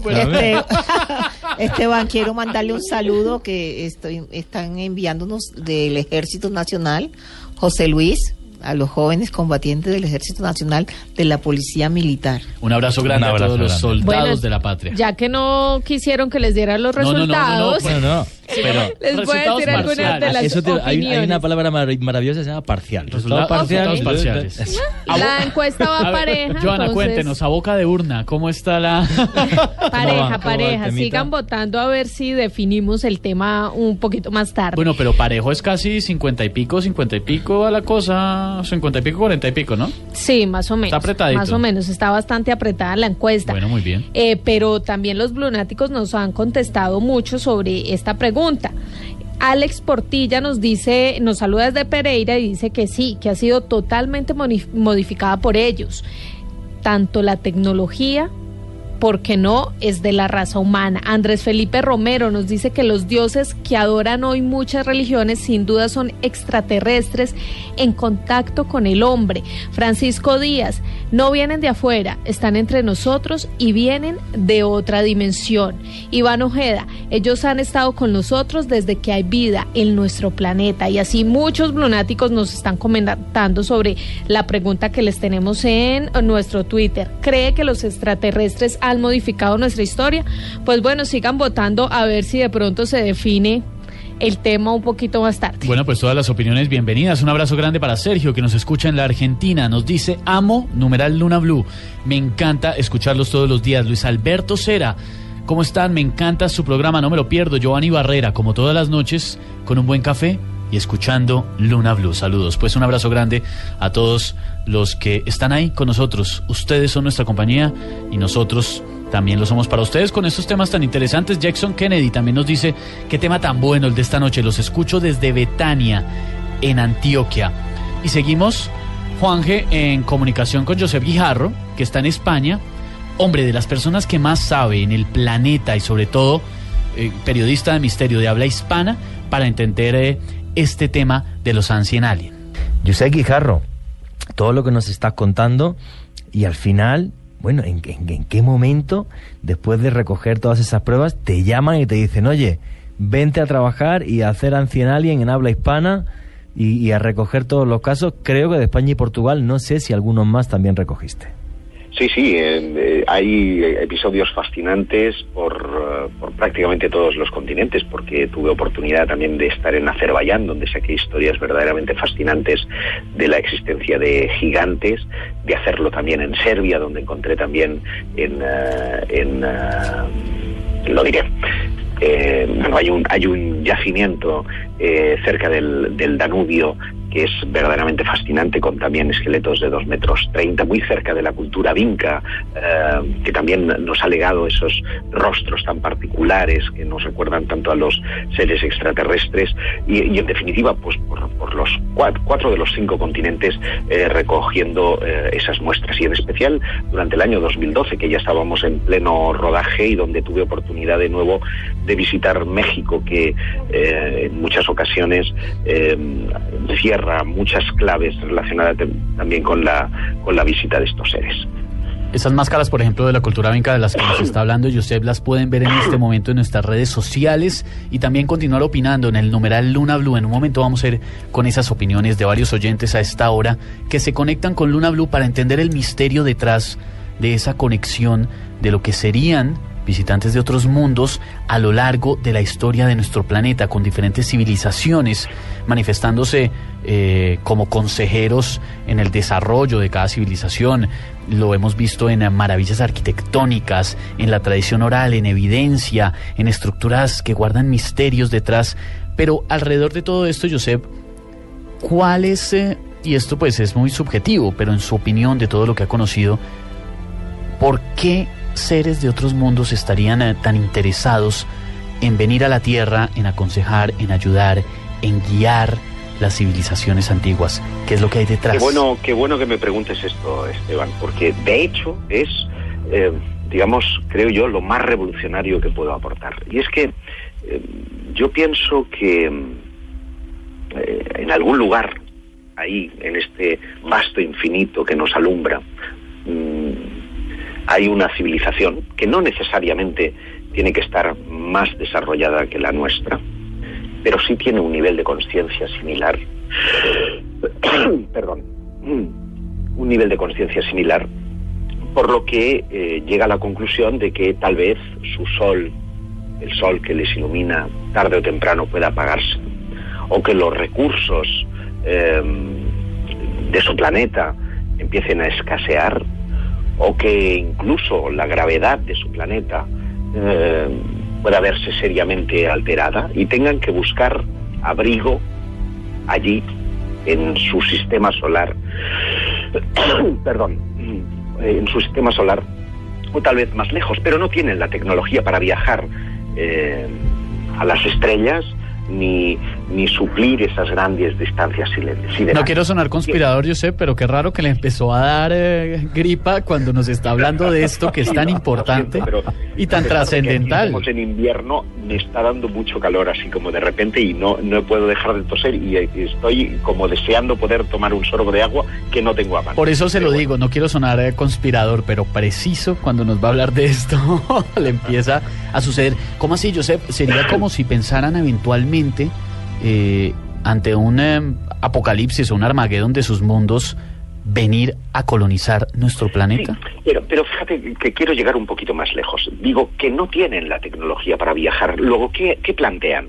Pues lo que plantean es una panspermia teledirigida. Y ojo, esto no lo digo yo, lo dice todo un premio Nobel, que es Francis Crick, quien en 1977 consigue el premio Nobel junto a Watson por haber descubierto la doble hélice del ADN. Él lo que plantea es que una civilización, en el ocaso de su planeta, se plantea enviar al espacio muestras genéticas, es decir, células, es decir, esporas vegetales, materia orgánica, y las lanza al espacio como un mensaje en una botella al mar. La gravedad hará que alguna de esas ondas llegara a la Tierra, a una Tierra que encuentra en ese momento el caldo propicio para su desarrollo. Y así nace la vida en la Tierra. Es una de las 4 posibles alternativas que plantean los científicos de cómo llegó la vida en la Tierra. Pero claro, toda civilización, y ayer mismo Stephen Hopkins planteaba precisamente este problema, toda civilización se plantea sobrevivir a su propia autodestrucción. Llega un punto de inflexión en el que la propia tecnología, las propias guerras, las propias hambrunas y penurias que puedan devenir del desgaste del planeta pueden hacer que nos peleemos entre nosotros y nos autodestruyamos, o que venzamos esa fase de autodestrucción y consigamos desarrollar un nivel tecnológico que no tiene que ver con esos cohetes que lanzamos al espacio que van con combustión, sino que probablemente estén utilizando un sistema todavía hoy por hoy inimaginable. Piensen ustedes en agujeros de gusano, piensen ustedes en agujeros negros, qué sé yo, no se me ocurre. Pero el caso es que es posible. Y si esa vida llega aquí y ellos logran sobrevivir a su propia autodestrucción, pongamos que al desarrollar esa tecnología van a buscar esos posibles planetas en donde fueron a caer sus naves. Y ahí encuentran la Tierra, y encuentran a un homínido al que dotan de conciencia, al que dotan de la mutación necesaria para transformar su cerebro en un animal a un ser racional. Y a partir de ahí empieza la aventura. Y es muy curioso porque en 2014, científicos de la Universidad de Buckingham lograban por primera vez en toda la historia refrendar la teoría de Crick. Lanzaron un globo en un departamento del Reino Unido a 27 kilómetros de altura. Este globo tenía una pequeña compuerta que se abría cuando llegaba a esa altura, que son las capas limítrofes de la atmósfera con el espacio, y lo hacía en ese punto para evitar la contaminación de organismos o polución que pudiera existir en capas inferiores de la atmósfera, y recoge muestras del aire. Cuando el globo cae desinflado, los científicos del laboratorio de exobiología encuentran una pequeña capsulita de titanio de no más del grosor de un pelo humano, que estaba escupiendo esporas vegetales de origen extraterrestre. Y miren, esto está publicado en todas las revistas científicas. Está en fase de ser refutado por otros. Hasta ahora, 2014, estamos en inicio de 2016, nadie lo ha conseguido. Pero estaríamos validando esa hipótesis. Si es así, y ellos vinieron aquí, es posible que efectivamente después de ese primer contacto regresaran a su planeta y dijeran, hemos encontrado el lugar, volvieran aquí, instruyeran a los seres humanos y prometieran volver. ¿Para qué? Pues esto es todavía más estremecedor, probablemente porque el propósito que tienen no es otro que el de mudarse de casa. Todos los planetas, todas las humanidades saben que han nacido en un determinado punto. Por ejemplo, la humanidad ha nacido en la Tierra, pero su futuro está fuera de ella, porque tarde o temprano nuestro sol se apaga, porque tarde o temprano los recursos van a disminuir, porque tarde o temprano la gravedad, el núcleo va a perder su fuerza y la gravedad va a ser menor y por lo tanto el aire respirable se va a perder en el espacio. Esas tres variables hacen que tengamos que ser nómadas cósmicos y por lo tanto que el objetivo de la humanidad tenga que ponerse a pensar en conjunto, en buscar nuevos hábitats, nuevas casas, nuevas alternativas para vivir. Por lo tanto, estos seres que prometieron volver tal vez cumplan su palabra, pero a lo mejor no son tan buenos como esperamos que sean. Teorías como esta, que pueden sonar impresionantes, pero que cobran muchísimo sentido, son las que han dado pie a que nazca hace algunos años Ancient Alien, la serie más vista de... Yo no sé si de la historia. La serie documental más vista de la historia, yo juraría que sí, casi con toda seguridad. Es que 2.000 millones de personas sintonizando un programa es demasiado. Es una bestialidad. Y una cosa, Josep, para toda la gente que quiera comprar tu libro, que por desgracia no está en Colombia, Los Ancient Alien, editorial Luciérnaga, creo, si no me corriges. Es Aliens Ancestrales, hemos traducido la mitad del título.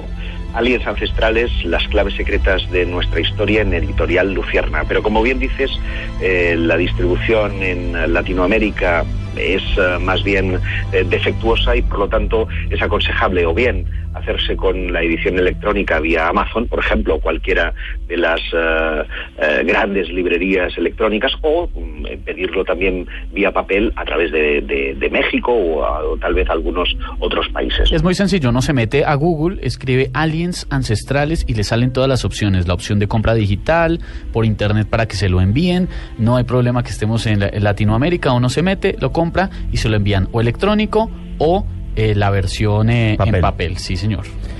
Pues Josep Guijarro, muchísimas gracias por compartir con nosotros esta charla de misterio, muchísimas gracias por ilustrarnos y por ponernos encima de la mesa otras opciones de nuestra historia que por qué no pueden ser reales, y sobre todo por hacernos aprender y por habernos llevado con el mejor avión que existe, que es la imaginación, a lugares tan remotos del mundo, repletos de maravilla, de misterio y de historia. Y le cito antes de despedirnos de Josep algo que dice su libro, Aliens, Ancestrales.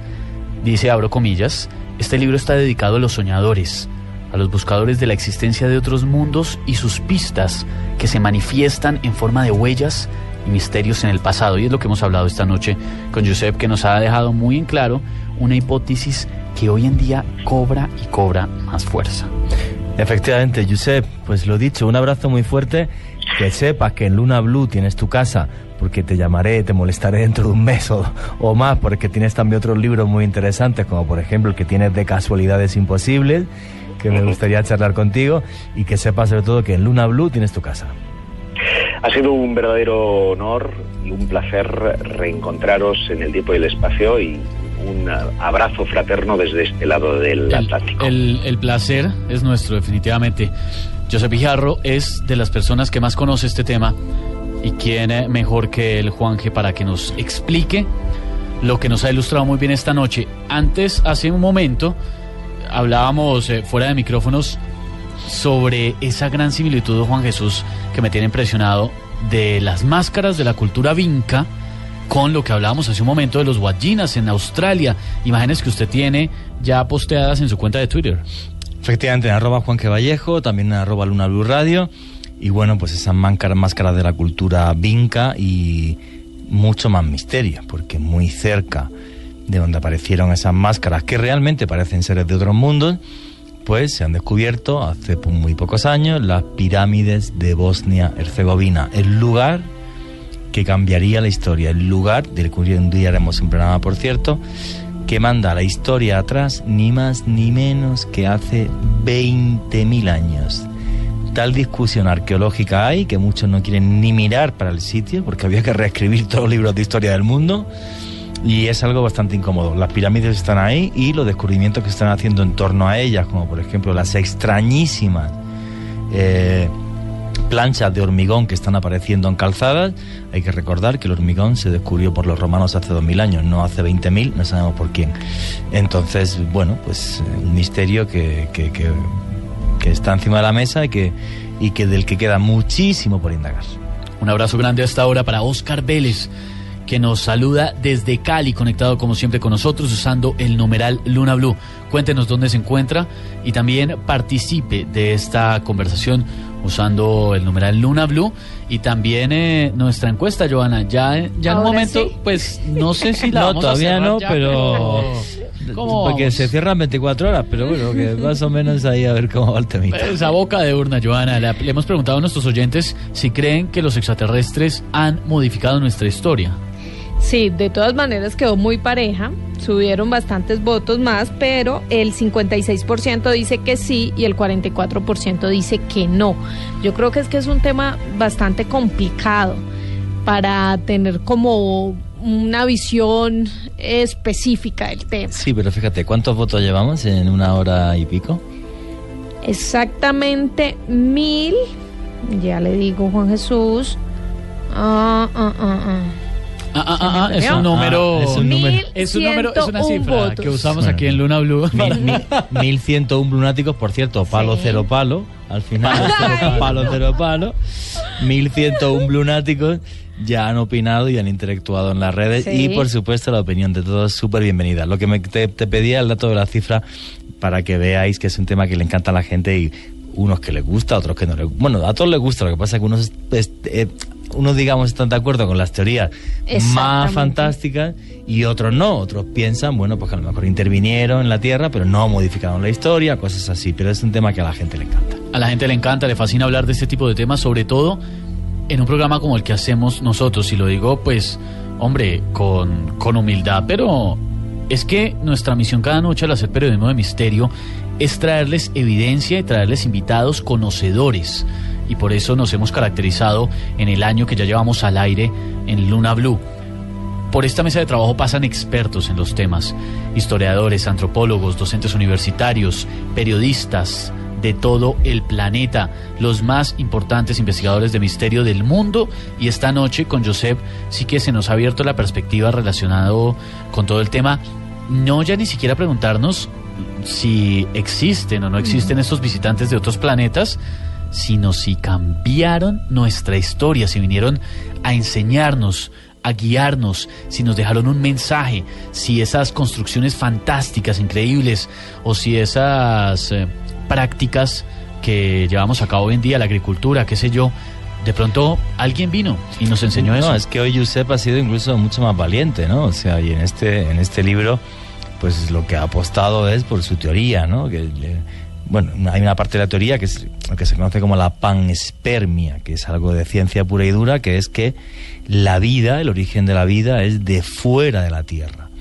Y bueno, son muchísimos científicos los que apoyan que existe la panspermia a través de, bueno, por ejemplo, del choque de cometas, y que esos cometas en el hielo pues tenían bacterias que venían de mundos lejanísimos y crearon esa primera sopa de la vida en la Tierra. Pero claro, Josep va un poco más allá y dice, vale, pues esto es una panspermia, correcto, pero guiada, o sea, alguien aposta, mandó esa semilla para miles de años después tener la tecnología para poder venir aquí, miles de años después o millones de años después, venir aquí, ver cómo iba esa sopa de cultivo, modificar genéticamente lo que necesitara modificar para el día de mañana tener aquí un refugio, con lo cual esos dioses, si un día vienen, a lo mejor no son muy amistosos, ¿eh? Eso es lo que me dejó a mí más asombrada de lo que nos dijo nuestro invitado al final, porque nosotros, o bueno, muchos personas, muchos ufólogos, muchas personas que creen en estos seres, siempre plantean que ellos traen un mensaje de paz, que son amistosos, que son queridos, pero nuestro invitado nos dice, pilas, que pueden llegar con un mensaje. Los que suelen venir siempre con el mensaje de vienen en son de paz, los hermanos del espacio, son los contactados. Investigadores, vas a ver que unos sí piensan que están como muy en son de paz y otros, yo me incluyo entre ellos, que no tengo muy claro, porque si vas a las culturas antiguas, los dioses eran unos hijos de, no voy a decir la frase completa, tremendo. Entonces, claro, es que los dioses jugaban con los hombres, mira los mitos griegos.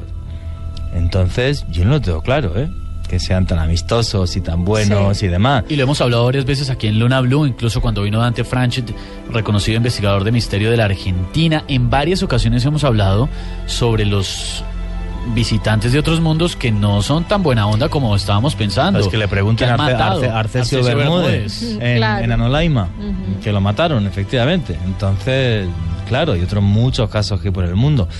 Entonces, pues tengo mi ciertas dudas sobre su intención. De pronto esta es una granja muy bonita que están preparando para venir después. Básicamente eso fue lo que nos dijo abuelo de pájaro Josep Guijarro hace un momento. Él es más partidario de creer que van a venir cuando se les agoten los recursos, cuando necesiten de este lugar.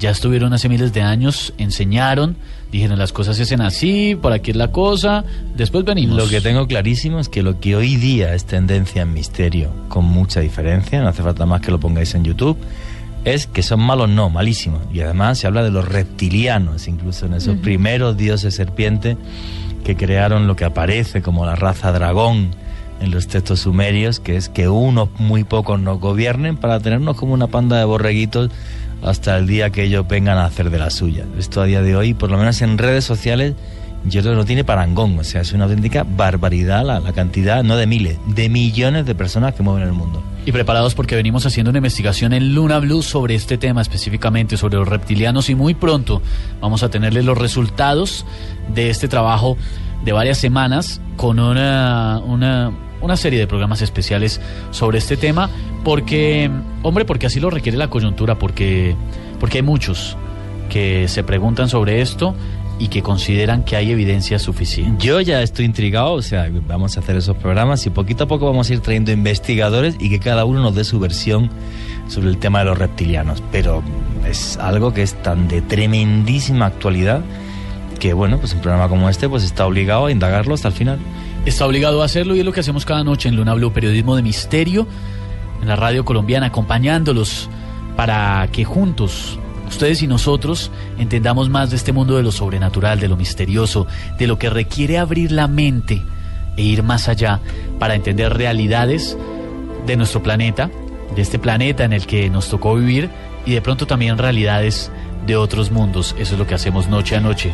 Abrazos grandes hasta ahora a todos los que están conectados con nosotros y nos siguen enviando sus opiniones a través del numeral Luna BLU. Sí, también que pueden seguir votando, aunque Joan Arenas se ha empeñado que no. Y sí. Bueno, son las 9:37, se cerró la encuesta.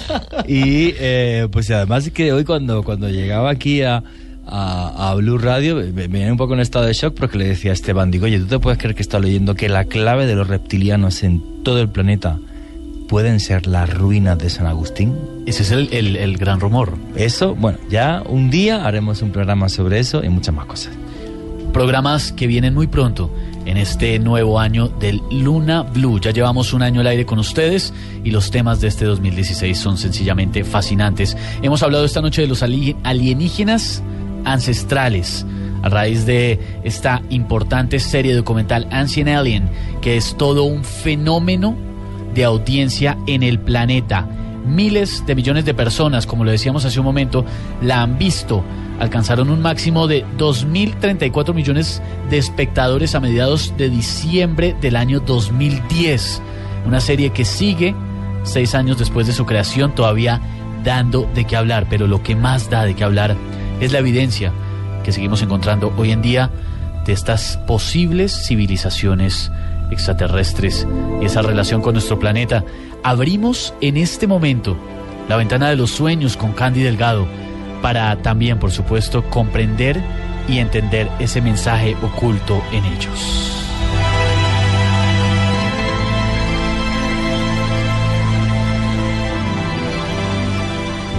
Los sueños revelan secretos y a partir de este momento en Luna BLU, se abre un espacio para conocer ese mensaje. Llámenos ya en Bogotá al 652-8510 y en el resto del país al 018.000 124070. Cuéntenos sus sueños y nosotros le contamos su significado.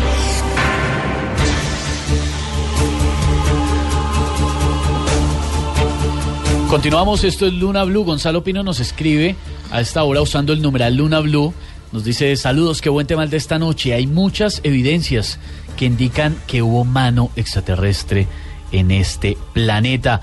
También una oyente que tiene en su cuenta de Twitter solamente el nombre K, así nomás, dice: no es que los extraterrestres sean malos, es que tienen intereses particulares. Cuéntenos su opinión a través del numeral Luna BLU y también, por supuesto, envíenos su sueño. Ya está abierta nuestra línea nacional 018.000 124070, nuestra línea en la ciudad de Bogotá 652-8510, nuestro correo, nuestras redes sociales, para que usted pueda llamarnos y comunicarse directamente con Candy Delgado para descubrir ese mensaje oculto en su sueño. No importa si es reciente o es de hace mucho tiempo, puede que haya un mensaje oculto ahí esperando para que usted lo conozca, y en ocasiones puede ser un llamado urgente. Candy nos escribe: Andri, soñé que estaba en el cuarto de mi madre, yo estaba acostado en su cama y de pronto miro hacia el lado izquierdo donde se encuentra la puerta y veo a un gato blanco, el cual se aplasta de tal forma que logra meter la cabeza y todo el cuerpo por debajo de la puerta. ¿Qué significa? Bueno, André, acá lo que tienes que ver tú, que si quieres de verdad no tener problemas con tu mamá, pues tienes que ser honesto con ella, tienes que contarle lo que está sucediendo, porque tarde o temprano se va a saber. Imagínate pasar por debajo de la puerta a un gato, y así más o menos tienes tú la situación, se va a saber, así que es mejor que lo digas. Habla con tu mami. Las mamás siempre somos comprensivas y sabemos escuchar. Hay gente que cree que los gatos pueden ser malos presagios o algo así. No tiene que ver. Acá es porque le pusieron un ejemplo. Imagínate pasar por la ranura de una puerta a un gato. No, complicado. Ah, bueno. Yo que tengo gato, complicado. Siempre he querido un gato negro. La gente les hace el feo y a mí me parecen chéveres. Porque la gente lo confunde con que es mala suerte. No. Yo sí voy a adoptar uno. Los pobres. Candy, nos vamos para el Valle, para un municipio que queremos muchísimo aquí en Luna BLU y del que hemos hablado bastante, para Zarzal, en donde hasta ahora hay oyentes que quieren conocer el significado de su sueño. Buenas noches. Muy buenas noches, Candy, ¿cómo has estado? Bien, gracias. Cuéntame tu sueño. Candy, es que tengo una hermana desaparecida y me sueño con ella. ¿Cómo la ves? Ella estaba embarazada y siempre me sueño que ella viene con una niña bonita. Y le digo yo, ¿por qué no nos vamos a la casa? Y me dice ella que no puede ir. Entonces yo quiero saber sobre eso. Bueno, mira que el mensaje del sueño es muy diciente. Es posible que por lo que tú estás viendo se va a comunicar, eso es clarísimo, se va a comunicar. Lo que tienes que hacerle es ver que no importa lo que haya pasado, por qué tomó la decisión, si la situación que está viviendo es difícil, pues lo primero que tienes que decirle es que la esperan en la casa, que la quieren mucho y que las puertas están abiertas. Gracias por la llamada. Me preguntan a través del numeral Luna BLU cómo pueden comunicarse con Candy para conocer ese significado oculto en su sueño. Es muy sencillo, las líneas son las siguientes: en Bogotá 652-8510, en todo el país línea gratuita nacional 018.000 124070, y también a través de un celular muy sencillo 031-652-8510, por supuesto también a través de nuestras redes sociales y nuestro correo electrónico. Nos escribe Helen: mi sueño fue el siguiente: estaba caminando con mi prima y ella me hablaba de Juan David, la persona que me gusta. Él salió y por detrás de él apareció corriendo su novia y lo abrazó. De repente estábamos sentados todos en una sala con los padres de Juan. Yo le dije a Juan que él me gustaba, pero que yo no me iba a meter con él porque respetaba a su novia. Después estábamos mirando al cielo con mi prima. Era de noche y el cielo estaba muy bonito. Había muchas estrellas. De pronto pasa una bruja volando en una escoba y al rato pasa otra. Después llega Juan a hablar conmigo y yo le digo que estaban pasando brujas, pero él no me hace caso. Entonces le digo que mire al cielo para que las vea pasar y él se queda mirando. En ese momento me desperté.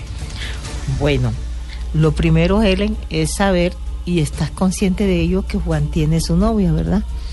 Pero ¿cuál es el mensaje aquí? Que por nada del mundo te conviertas tú en esa bruja.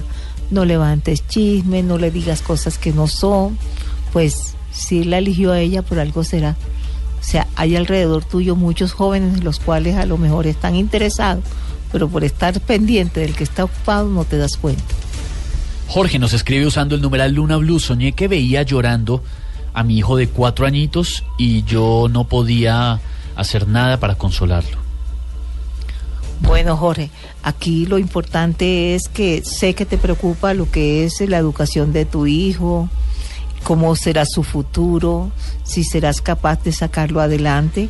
Pues lo primero es brindarle todo el amor del mundo, y sé por tu preocupación que vas a ser un excelente padre y lo podrás sacar adelante. Más oyentes de Luna BLU a esta hora conectados con nosotros. En Antioquia nos escuchan a través de los 97.9 FM. En Medellín hay oyentes que quieren saber ese significado de su sueño. Buenas noches. Hola, buenas noches, ¿cómo estás? Bien, gracias. Cuéntame tu sueño. Mira, te cuento. Yo tengo una tía que murió hace poco, hace un año, en una muerte violenta. Y esta semana soñé que estábamos reunidos en un velorio, pero ella estaba ahí. Y era un velorio de uno de los hijos de ella, pero al momentico yo estaba hablando con el muchacho, fue algo demasiado confuso. Pero yo la veía a ella patente, pues, en viva. Sí. Y el hijo, yo sabía que estábamos en el velorio del hijo, pero yo estaba hablando, pero yo me encontraba con él al momento y hablaba con él. Fue algo completamente confuso. Bueno, mira que no está tan confuso el mensaje. Y ya sabes la preocupación que tiene ella, o sea, su vida fue interrumpida violentamente y parece que tiene gran preocupación por ese hijo. Tiene confianza en ti, porque si está apareciendo en tu sueño es porque ella cree que tú puedes aconsejar y apoyar a ese hijo. Es posible que ante toda esa situación él esté lleno de odio, de resentimiento y pueda, sí, en verdad meterse en problemas. Solo te está pidiendo eso, que lo aconsejes y lo ayudes. Por eso él también aparece, pero lo ves bien, lo ves vivo, que es como está, ¿no? Así que por favor, trata de ayudar a tu tía. Más oyentes acá en el centro del país, Candy, en Bogotá, que quieren conocer el significado de su sueño en Luna BLU. Buenas noches. Aló, Candy, buenas noches. Cuéntame tu sueño. Candy, mira, soñé que yo estaba en mi trabajo, mi esposo estaba tomando a las afueras de mi trabajo, de un momento a otro a él le dio como una especie de infarto. Yo me preocupé muchísimo, estaba muy angustiada en el sueño, yo pedía mucho una ambulancia. Resulta que llegó la ambulancia, pero la ambulancia venía con 2 policías, pero la ambulancia era como una carreta jalada por un caballo. Cuando yo lo quise montar a él en esa carreta, habían 2 ataúdes todos desordenados y yo lo tuve que echar a él en medio de esos 2 ataúdes. Bueno, mira que es una pesadilla, las pesadillas siempre tienen mensajes de advertencia. Acá tiene que ver con tu relación, le das mucha importancia, por supuesto, a tu parte laboral, depende mucho de eso, pero a otras cosas también, y parece que siempre te olvidas que él está ahí, y siempre está en 3º, 4º o 5º lugar. Que la imagen es fuerte, sí, pero Dios te está hablando de que, por Dios, te saques el tiempo también para cultivar lo que es la relación, para hacerle sentir a él que también es muy importante en tu vida.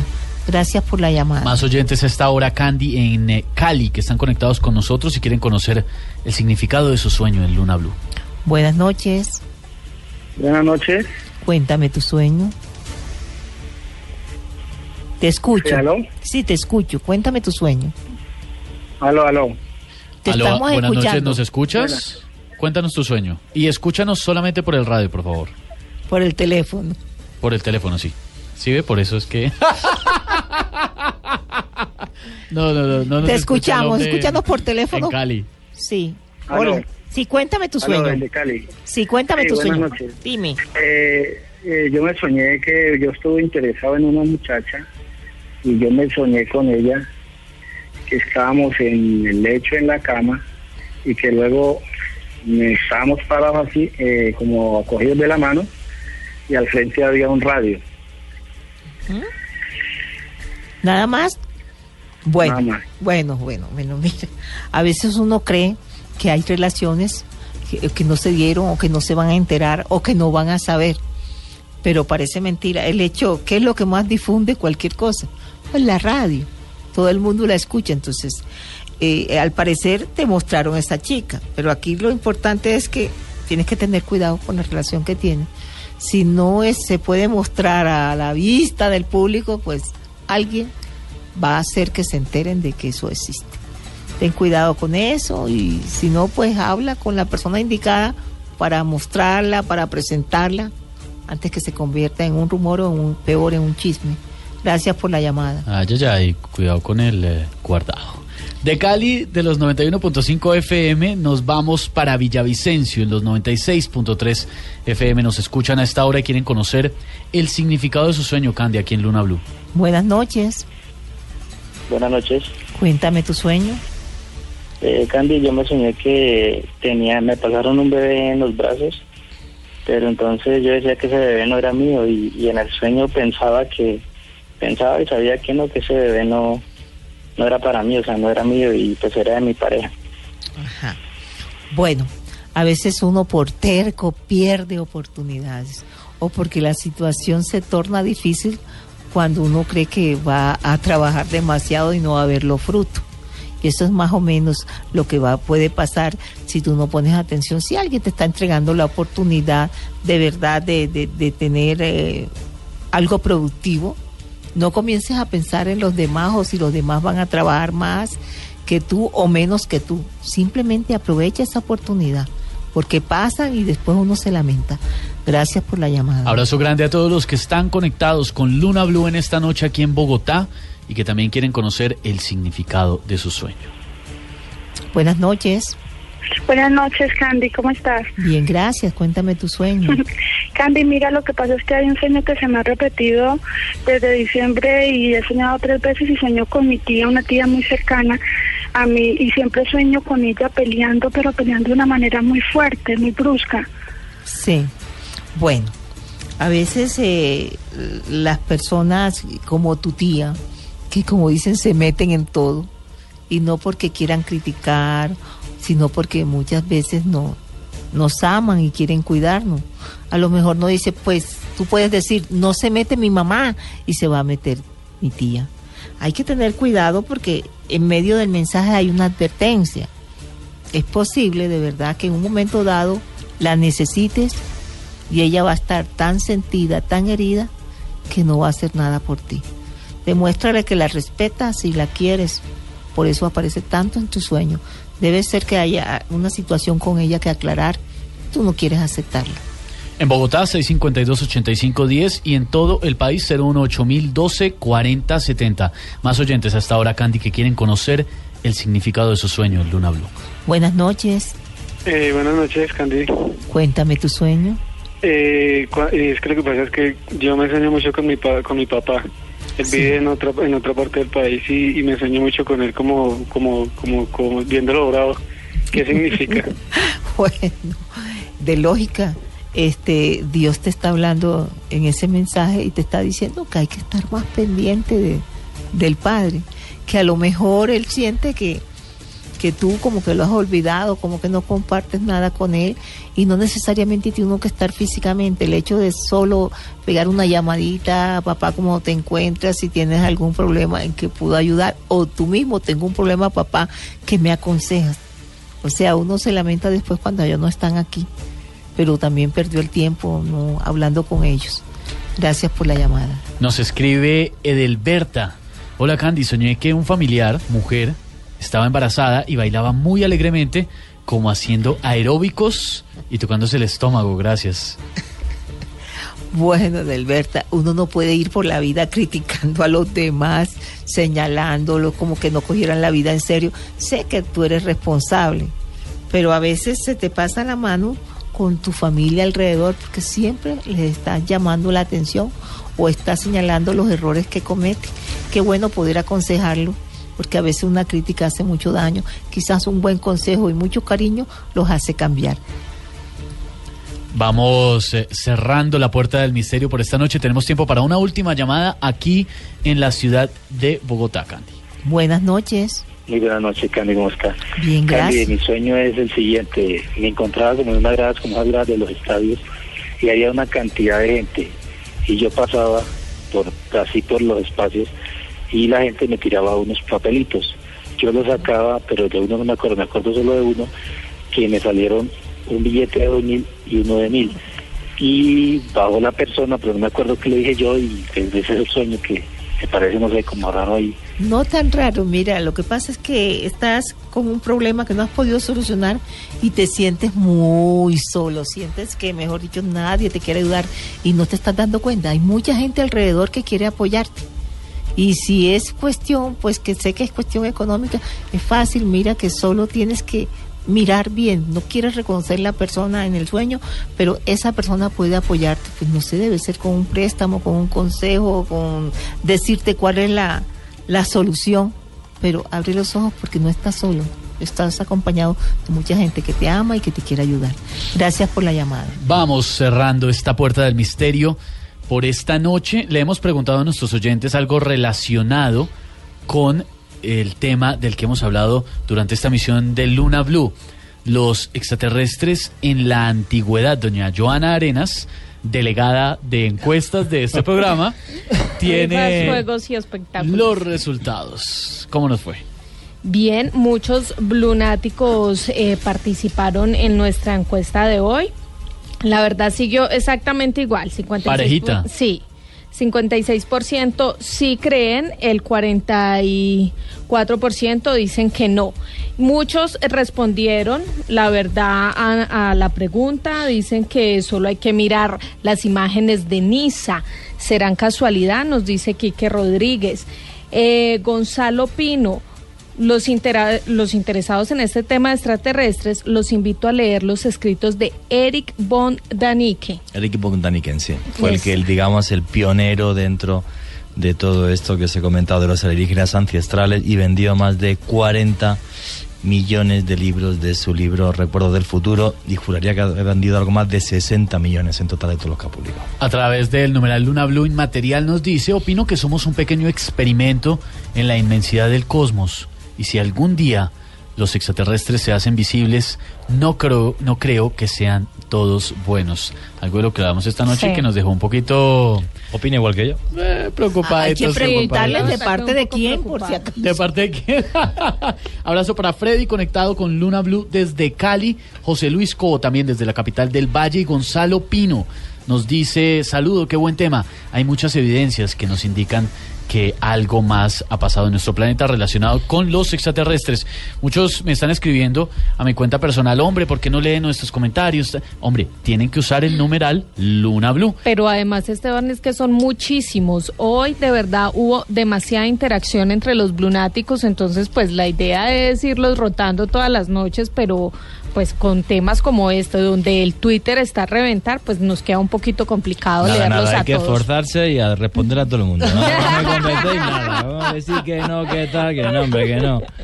Ya saben, numeral Luna BLU para sus preguntas, sus comentarios, sus opiniones, para que juntos hagamos noche a noche, de lunes a jueves, desde las 9:30 de la noche, este programa de periodismo de misterio en la radio colombiana. Ya llega la información de Colombia y el mundo en voces y sonidos con Carlos Andrés García, y en un momento llega también la música. Quédense conectados con Blue Radio, la nueva alternativa.